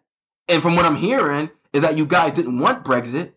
And I guess people just stayed home and didn't do it. Same thing with America. People just sat home. 50% of the people in our country didn't vote. And then we got we're in the mess we got here. And I remember you telling me that the same thing. So it's not that I really believe in my heart of our hearts, the majority of the world really wants to move the fuck on. At least the people who are educated. I'm not saying you gotta be Ivy League, but relatively educated, have some kind of sense. I do believe there's more of us than them. But I really believe we dropped the ball in some respects because we took it for granted. But I don't know. But if anything, this movie's showing me this movie's gonna make $200 million on 4 days. This shows you how to settle the doubt that it's Hollywood that's a fucking problem, not America or not Britain or not stuff. They said they had great openings in Ireland, they had great openings all around the world. Like they said, they had great openings in Australia. So it's showing you that people don't give a shit about who the person is. Just make a good fucking movie and we'll come. Yep. If you build it, they will come. Yes. Yeah. I think the only last point I want to make is that I like looking at Twitter, just clicking on the Black Panther hashtag. It's just this minefield. But I think one of the interesting things is going to be how this actually all pans out, because if there's one kind of slight, almost bordering on advice thing I could say to like the younger folks is feel inspired by this film, enjoy this film, but like use it as steam to power your dream, as Kanye said. Yeah, but your dream doesn't have to be going into the entertainment industry. Like, you know, like, I'm sorry, but there's enough kind of people already with that dream, right? If that's your burgeoning dream from when you were a kid, fine. But, you know, if your dream was to be an accountant, yeah, but you just need the swagger, let this film power your dream to be an accountant. Yeah, whatever it is, just sample that from this film.